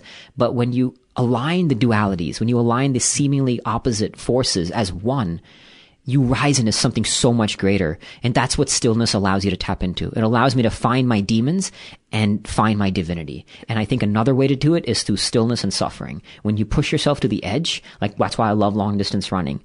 Oh man, I go through moments of just pure hell, right? But I tap into these inner demons, and through those demons there's this beautiful dance of this duality of my ego, of the humility. My ego will say I can rise, I'm strong. My humility will show how little I am into the level of pain, but they coexist in this dance. And it's the same thing with the demons and the divinity. Yeah, it's like the valley is part of the definition of the climb up the mountain. Yeah. It's, if you didn't experience the valley, you wouldn't truly appreciate the slog up the mountain. If they helicoptered you to 1,000 feet below the summit, it's not the same experience. Absolutely. And, there's a saying in my support groups that, to truly experience heaven, you have to have experienced hell. And I believe that. And embracing that, I love your idea of embracing that cognitive dissonance, because that is reality. Yeah. Is that sometimes there is no quote unquote truth. There's just this huge scope of what is, and we don't have to be able to understand it, why it is, or think that there is some perfect way to react to something. Sometimes just accepting and embracing the confusion and fogginess of life is the perfect way to deal with things imperfectly. Absolutely. I mean, what you put is beautifully, it's totally true. Like, I kind of realized that, like, true inner peace is not the elimination of chaos, it's the acceptance of the chaos. Yes. Yeah. Your book is called Fearvana, and I imagine it touches on a lot of these topics and the neuroscience that you did research on and your own personal experience of embracing suffering. And the foreword is by the Dalai fucking Lama. That's really how he should sign his name, because everybody always keeps a copy of that letter, and it should, just to make people laugh, it just say the Dalai fucking Lama. That is so awesome, man. A huge blessing. I mean, is there a better foreword to a book than the Dalai Lama? Could not ask for something. I hate you. I fucking hate you. Oh, kudos on that, Thank man. you. It was just a huge blessing. I mean, it's still very surreal to have that happen. I didn't even ask for a forward. I just asked for a one-liner, and he never gave me a forward with this beautiful letter that we framed and put up in a wall with his signature and his seal. Just really humbling and just an absolute blessing. He was into what you were preaching in your book, what you were sharing, the information and experience. Yeah. Because that's the thing, right? Like, we're all suffering in some way. And, recently. And it's not a contest. It's not. Yeah, but that's a great point. I love that you bring that up, because we often compare our suffering to others, right? He's suffering more, I'm and that, but it's, the experience is the experience. I mean, we see people who objectively seem to have everything suffer more than some people who seem to have objectively nothing, right? Like the celebrity world, sometimes we'll see people struggle more than a person I've seen on the streets of India who seemingly has nothing, right? So it's not a contest. We all have our own battles, and accepting those battles and navigating that experience of suffering is fundamental. And I think a lot of what we do is approaching it wrong. I mean, collectively as humanity, we're always trying to make our lives easier. We're creating these new pieces of technology to make our lives easier. And what we're failing to recognize is easier is not better. It's in the acceptance of struggle. It's in the embracing of struggle. That's why I call it your worthy struggle. Because one way or the other, you're going to struggle. But the question is, which struggle do you want to seek out in service of who you are and who you want to be? What is your worthy struggle? You know, could be hosting a podcast, writing a book, writing movies, playing chess, whatever it may be. But that is it, you know, and the struggle is inevitable part of the journey, but it's such a beautiful part. And not to look for that easy way out. We're causing people more problems. So that's why I feel blessed that hopefully, you know, that maybe because Buddhism says, you know, that life is suffering that we all go through. And Dalai Lama, I feel blessed that he acknowledged that, because hopefully this is helping people, the concept of Fearvana, a new word to help people reframe their relationship, because words have a lot of power, right? Mm-hmm. And to reframe their relationship to these so-called negative emotions and say, no, they all coexist as one, and we can be something through the struggle and through the play, through the lightness, right? Like suffering and bliss can coexist. It's the duality of one, you know? Yeah. Yeah. Well, dude, thank you so much for coming by and sharing all this. Thank you so much for having me, man. It was a pleasure. We'll put links to all your stuff up on the website. Is there anything that you want to share out loud that somebody would be able to remember? A link or where can people follow you on Twitter? Fearvana.com. Fearvana is most of my social handles, and I mean all the book proceeds are going to charity, so 100% of the profits. So we're supporting some really good causes. Right now, we're helping to build the first sustainable school in post-war Liberia, which I'm also running 210 miles to support. So just Fearvana and supporting the book, sharing it, because I think it'll make a difference. Yeah, and you can't make it 220 miles? Right? You disappoint me. You disappoint me. Dude, thank you so much. Thanks, brother. Oh, if I could just have 1/10 of his energy. He is doing well. He is busy, helping people all over the place. And yes, he sends his best. Before we get to some surveys, I want to give some love out to our sponsor, Calm. Calm is the #1 app for sleep, meditation, and relaxation. It was named App of the Year last year by Apple. There's nothing worse than not being able to fall asleep and yet also being exhausted. And if you go to calm.com/mental, you can get 25% off a Calm Premium subscription, which includes hundreds of hours of premium programs, including sleep stories. They're essentially bedtime tales for grown-ups designed to quiet the mind, relax the body, all kinds of good stuff. You can also get access to guided meditations on topics like anxiety, stress, and sleep, soothing music, and more. So for a limited time, you guys can get 25% off a Calm Premium subscription at calm.com/mental. That's CALM.com/mental. And it includes unlimited access to all of Calm's amazing content that will have you drifting off to dreamland in no time. I'm the conductor of Dreamland. I don't know if you guys know that, but I run a little choo-choo in Dreamland. And for some reason, I wear genie slippers because I get my fantasies and my dreams mixed up. So get started today at calm.com/mental. Then get to sleep. Want to also give a shout out to our other sponsor, Policy Genius. Nobody likes to talk about life insurance, and nobody likes to think about all the shit that's involved in life insurance. But Policy Genius is an easy way to get life insurance. In minutes, you can compare quotes from top insurers to find the coverage you need at a price you can afford. And from there, you can apply online, and the unbiased advisors at Policy Genius will handle all the red tape. And Policy Genius doesn't just make life insurance easy. So whether you're shopping for disability insurance to protect your income, or homeowners insurance, or auto insurance, they can help you get covered fast. I've been to their website. It's just perfectly laid out, super intuitive, easy to navigate, and all the things where you would be like, well, how do I check this box? They explain it, and they make it really easy to navigate. They take all the agony out of that process. So I recommend it. So if you've been intimidated or frustrated by insurance in the past, give Policy Genius a try. Just go to policygenius.com to get your quotes and apply in minutes. You can do the whole thing on your phone right now. Policy Genius, the easy way to compare and buy life insurance. Let us get to some surveys. This is a body shame survey filled out by a woman who calls herself 23 and milk isn't going to help, Mom. What do you like or dislike about your body? My breasts and my stomach. I was a late bloomer and have always had very small breasts. By the way, just always assume that if they don't say they like or dislike it, they're talking about what they dislike.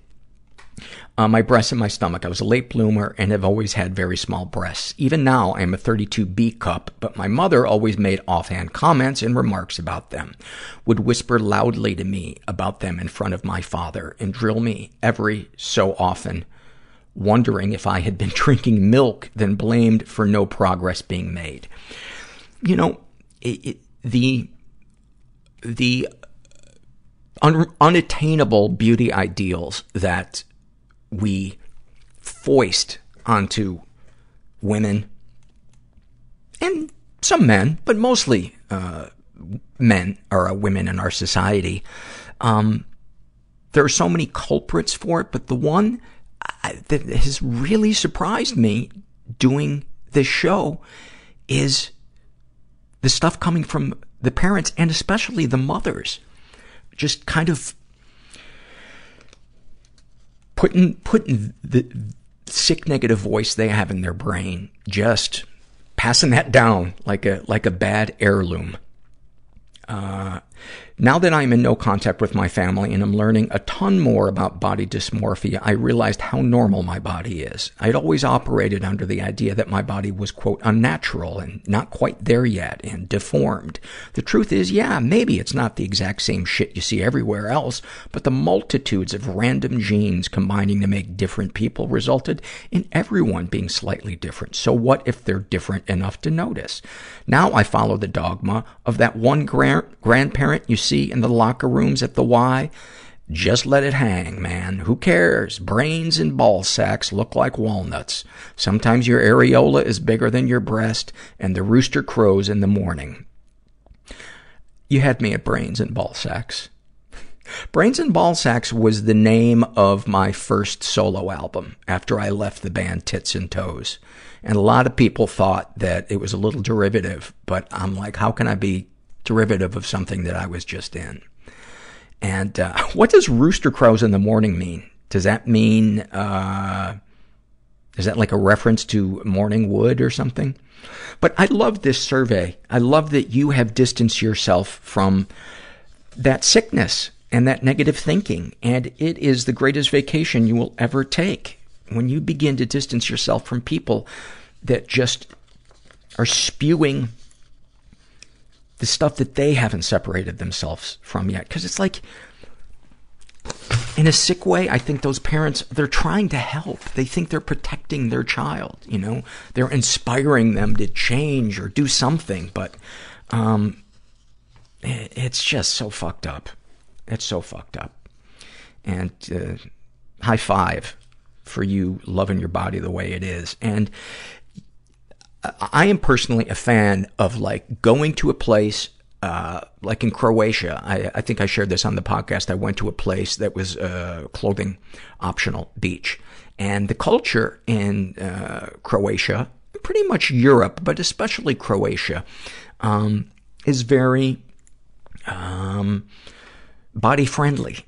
And when you're on a beach with, 300 people, you're going to see a body type, every type of body. And after a while, I find that I just stop worrying about what I look like. And there's something really nice when everybody is naked.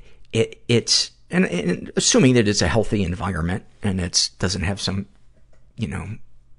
unhealthy vibe to it. It's so democratic because nobody is showing off their wealth. There's nothing to hide behind. And when there's nothing to hide behind, I don't know, it's kind of like you have to face that fear, and then you suddenly realize that fear is really just a mirage, a phantom. Is that the right word? Zaphod, I think I'm pronouncing his name right, writes, I have a recessed chin, small lower jaw, and messed up teeth. Small but high cheekbones that highlight the eye area, making it more like bags from tiredness. I'm currently, by the way, my 2nd grade picture, I started having bags under my eyes. That's not good. I'm currently on a waiting list for corrective surgery in which they will break my face in 6 places and move it around, also while fitting me with braces.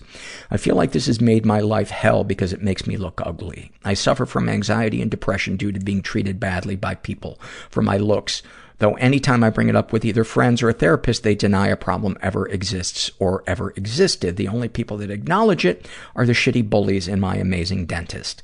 I have made great progress in my mental health issues, but until I step over this hurdle, I don't feel like I will make any more progress. How you look can affect your life massively, unfortunately. Thank you for sharing that. And I think people forget that men can be really wrapped up in their body dysmorphia or anxiety about things. I'm not saying he had dysmorphia, but I guess what I'm trying to say is we have feelings too. This is a shame and secret survey, and thank you for sharing that. And I hope that you make progress in finding peace with your body and how you look and how you feel about yourself. Life is too short to hate the body we are stuck with. It just is. But boy, is that easier said than done. This is a shame and secret survey filled out by a woman who calls herself UHHH. She identifies as queer, in her 30s, was raised in a totally chaotic environment, was the victim of sexual abuse and never reported it. A Tinder date showed up in my dorm room, pushed me down, and raped me. I'm so sorry you had to experience that. She's also been physically and emotionally abused. I do not have any emotions about it anymore. I have basically shut down all emotional feelings about it and talk about it like it's everyday conversation. Any positive experiences with abusers? Yeah, the abusers were my parents while they were on drugs. They aren't bad people, so we have a lot of fun together when we or they aren't fighting. Darkest thoughts. My sister raped me when I was younger, and sometimes I wonder if that is why I like women. It makes me feel guilty for trying to blame my queerness on a specific event. Darkest secrets. I've tried to kill myself 7 separate times in 3 years. Sexual fantasies most powerful to you. Being owned or owning someone. It makes me feel powerful. What, if anything, do you wish for? For someone to love me, my excessive facial hair, my mental illness, and everything else. Someone to love and support me for who I am. And a lifetime supply of queso. I cannot disagree with that. Here's a phrase you will never hear. But there's too much cheese. I don't know if I've ever heard. I had a pizza that had too much cheese on it. And it was a white pizza, which, white pizzas are kind of the Italian version of frosted Pop-Tarts. It's just a big question mark. Just a big why. Why would you do that? Have you shared these things with others? Yes, once, and he never spoke to me again. How do you feel after writing this down? Confused. Well, I want to send you a hug because it sounds like you are in a lot of pain and your brain is spinning and there's nothing I can say that will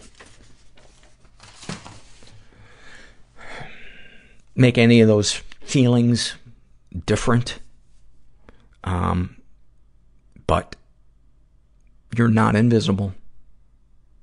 And I think probably just about everybody listening is like me, and they just want to give you a hug and tell you that you're not alone. This was filled out by Tats Done One, and he writes, what do you like or dislike about your body? Some of the tattoos I've got. Also, I usually feel too skinny, not manly enough, too effeminate. Legs are too skinny. Thank you for sharing that. I hate the look of my legs below my knees. I like how my thighs look. I have muscular thighs from playing hockey. And below my knees, it looks like somebody swapped me out with a chicken. And so if I wear shorts that go to the knee, I look like a chicken that ate too much.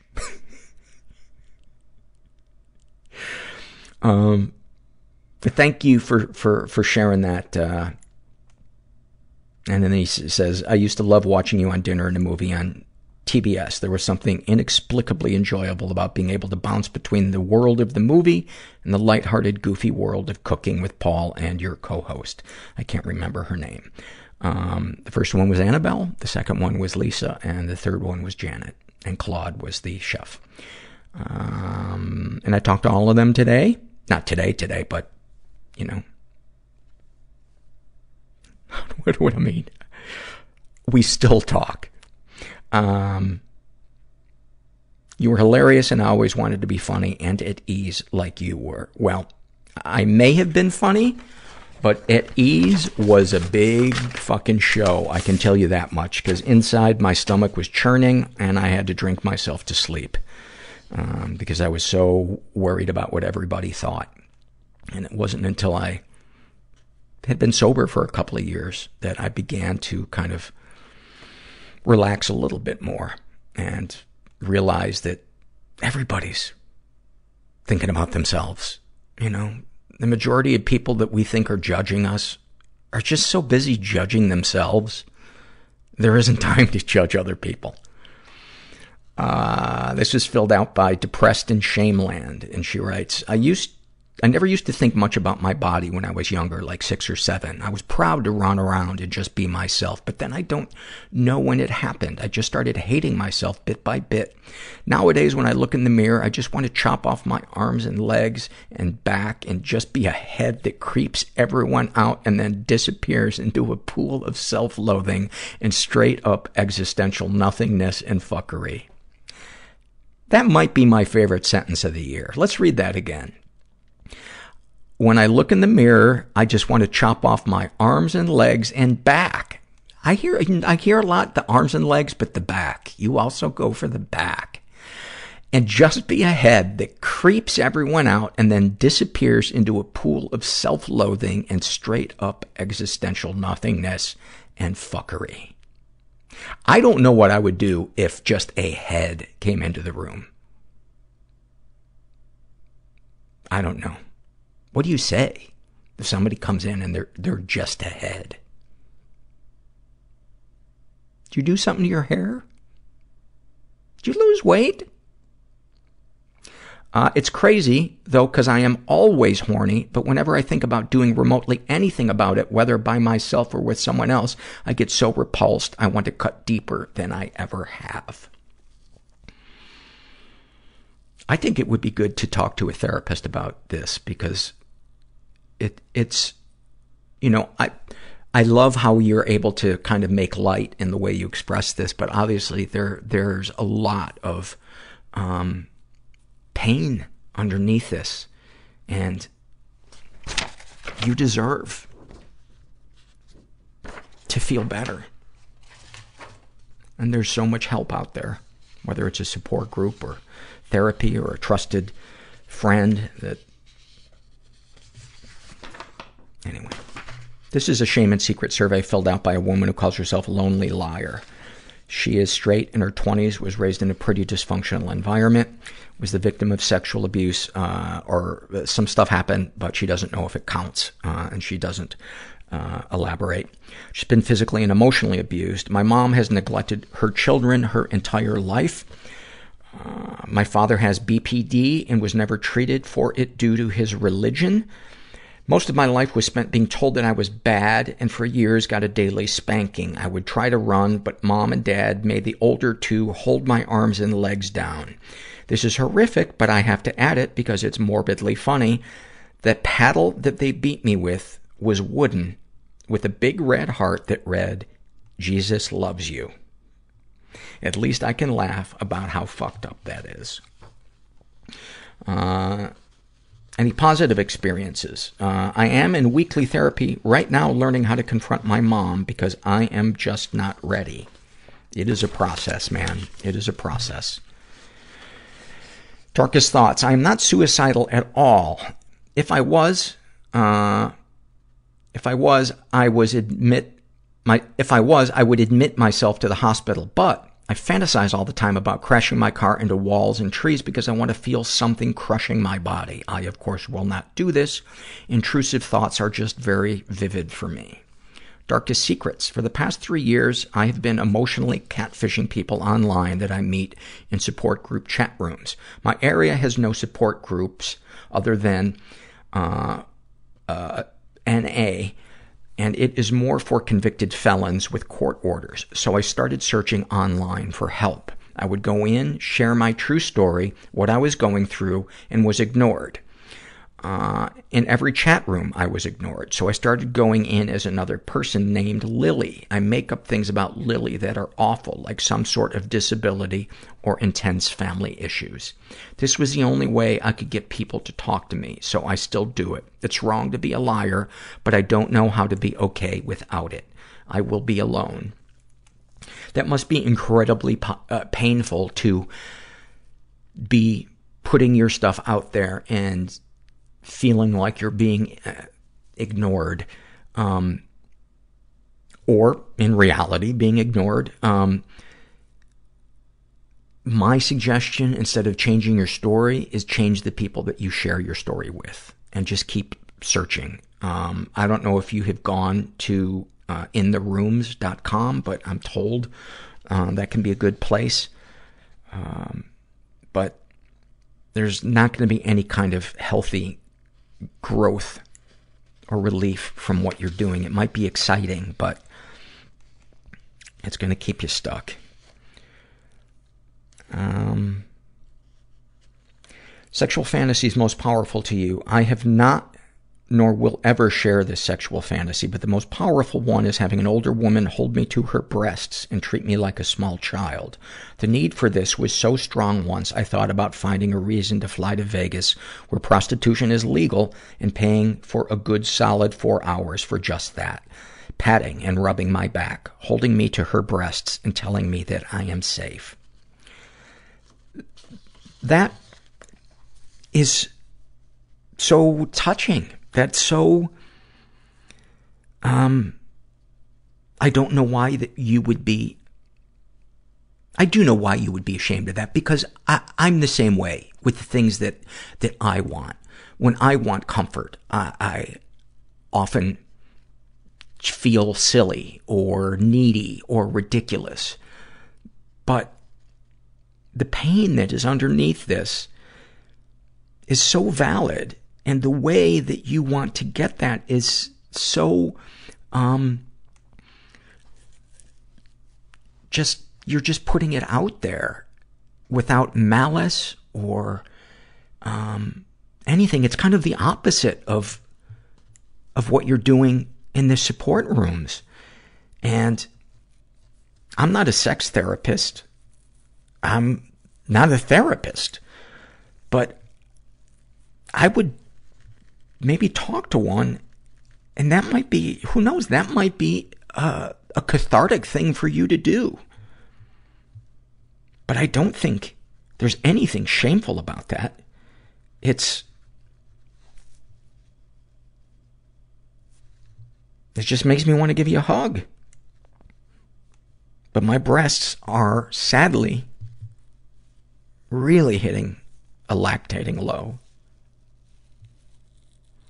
What, if anything, would you like to say to someone you haven't been able to? And by the way, you are not the only one that I have heard share this fantasy. This is not an uncommon fantasy. I would like to tell my dad that I am sorry for being so angry at him, especially for having to take care of him while he died slowly of cancer alone in his apartment. I would hug him because I never did, and just be there.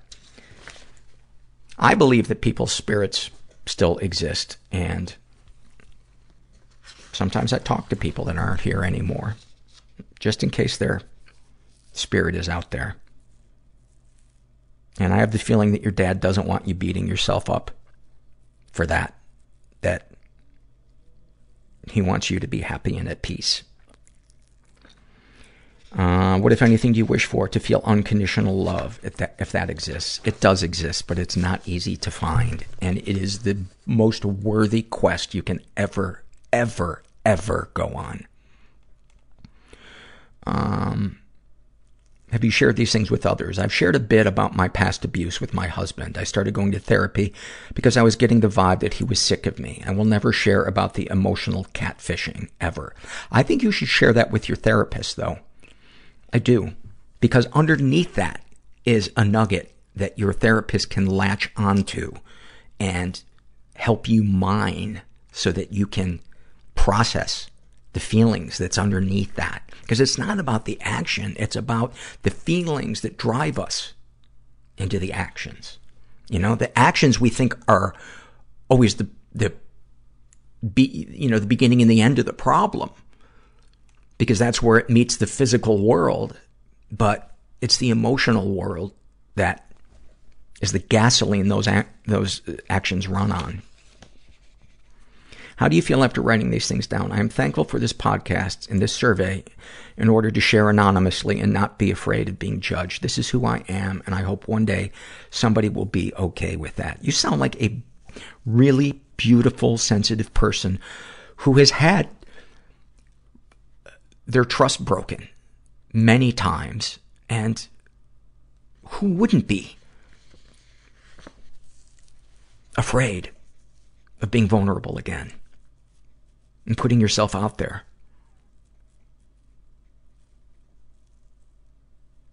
But it will be the greatest thing that you can do for yourself.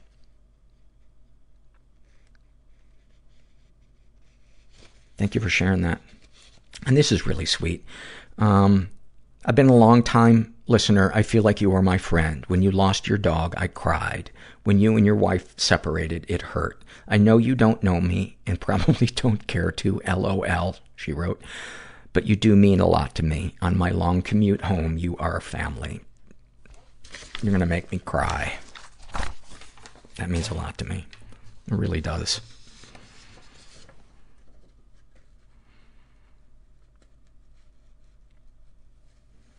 Let's see, what do I want to read?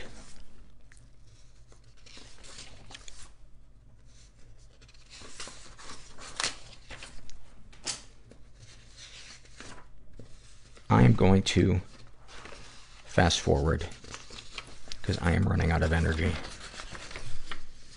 Two more surveys. One is an awfulsome moment and the other is a happy moment. And this first one is an awfulsome moment filled out by Pepper Potts. And she writes, I've had bad experiences with therapists. For example, with one therapist, as I was describing how overly sensitive I was to other people's body language and the general vibe they give off, I looked up at her to find her nodding off, doing that little head bob thing, trying to stay awake. That is so fucked up. But about a year ago, I finally found a therapist I liked. Unfortunately, for a few reasons, and cost being the main one, I stopped going after a couple of sessions. After getting back into the podcast, I kept thinking to myself, I really need to go back to see her. Every day I would think about what relevant things happened to me over the last year and try to figure out how much stuff I could jam into 1 hour-long session. I kept telling myself, tomorrow I'll book the appointment, but never did. Finally, this morning, I called and made the appointment. I was so proud of myself for taking a step towards better mental health. I even talked to my sister about it, since she is going through mental issues of her own. Last night, Later that night, I received a message from my sister. I open it, and it's a link to an article about my wonderful therapist getting her license revoked over accusations of having sexual relations with her clients. Don't give up looking. Don't give up looking. Oh, I'm always so afraid when I read, the codependent in me is so afraid when I read about a negative therapy or support group experience that somebody has, that they're going to think that that stands for all therapists or all support groups. And it so doesn't. And finally, this is a happy moment that it's so subtle and human, and I just fucking love it. And it's by a therapist in training. And she calls herself Therapist in Training Going to Therapy. And she writes, you read one of my surveys on the show a few months ago, and I was just listening to it and realizing how far I've come, not just since I submitted that survey, but my whole life thus far. I still have major struggles in social anxiety, binge eating, and suicidal ideation, but life has been good to me lately. I'm 6 months away from graduating with a master's in social work, and I'm currently fulfilling my internship requirements as a mental health therapist at an outpatient clinic. I absolutely love it. This is definitely what I want to do forever. This new role has been forcing me out of my shell and forcing me to confront my issues by seeking out my own therapy, and as much as I want to numb out most days, I try hard to resist. Even if I fail and numb out anyway through binging, watching TV for hours straight, engaging in a self-destructive rabbit hole of ruminating on how worthless I feel, or on the other end of that, pretending I don't have any feelings at all, usually a combination of all of these, I still have come so far in terms of my self-awareness and my willingness to admit my problems and to actively try to change them. See, that is what I love. That is the difference between this and that therapist at the end of the other one. That other therapist clearly is a fucking malignant narcissist that didn't want to get help. You know, if you are misusing your authority to sleep with your clients, you know, that is somebody with very little conscience. And what I love about this survey is this is a human. This is a therapist who has feelings and struggles like the rest of us, but she's fucking looking into the face of the jaws of the beast and marching forward. And she's getting knocked down and she's getting up, and that's what it's all about. And she's being self-disclosing and honest, even though it's uncomfortable. And those kinds of people are my fucking heroes. Sometimes I feel intense imposter syndrome. Who am I to help other people when I am such a mess myself? But every day when I provide services for other people, whether that's doing therapy, assessments, diagnosing, running therapy groups, or any other mental health related activity, I am reminded that this is the thing I was born to do. I may still struggle, but I am still capable of helping others. It is such an important sentence. I may still struggle, but I am still capable of helping others. Because in my support groups, when I, am not working the perfect program, I will tell myself, who am I to help somebody else? And that's the lie. That's the shame talking.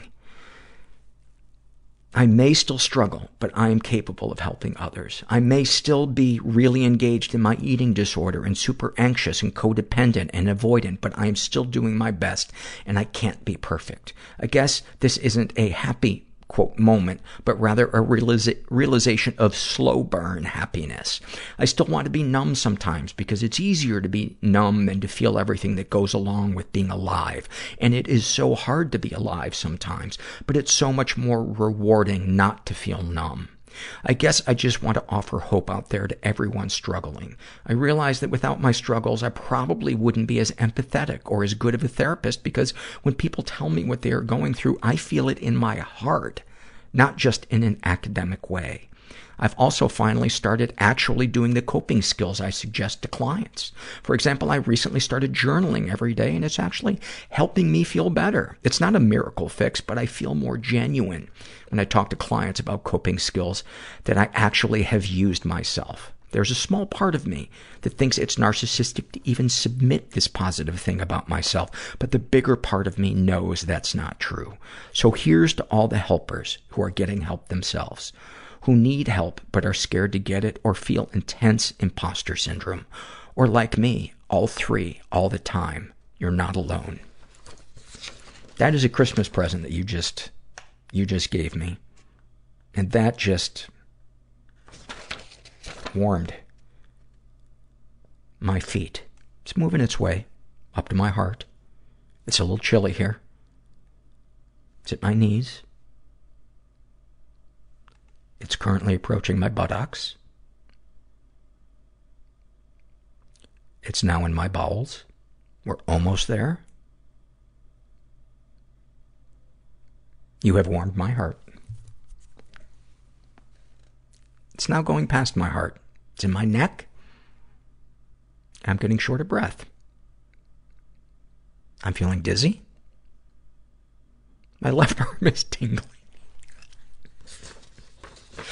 And you're going to jail for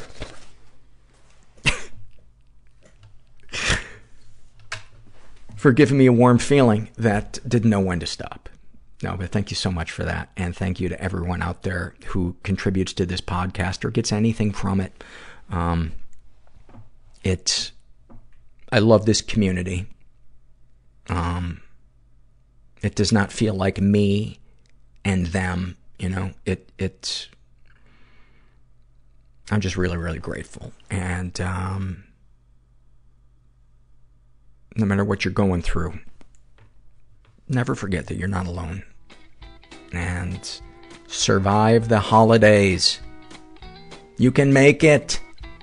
You can make it. Deep breaths. And remember that you're not alone. Thanks for listening. Everybody I know is bizarrely beautifully Everybody I know is bizarrely beautifully fucked up in some weird way. Bizarrely beautifully fucked up in some weird way.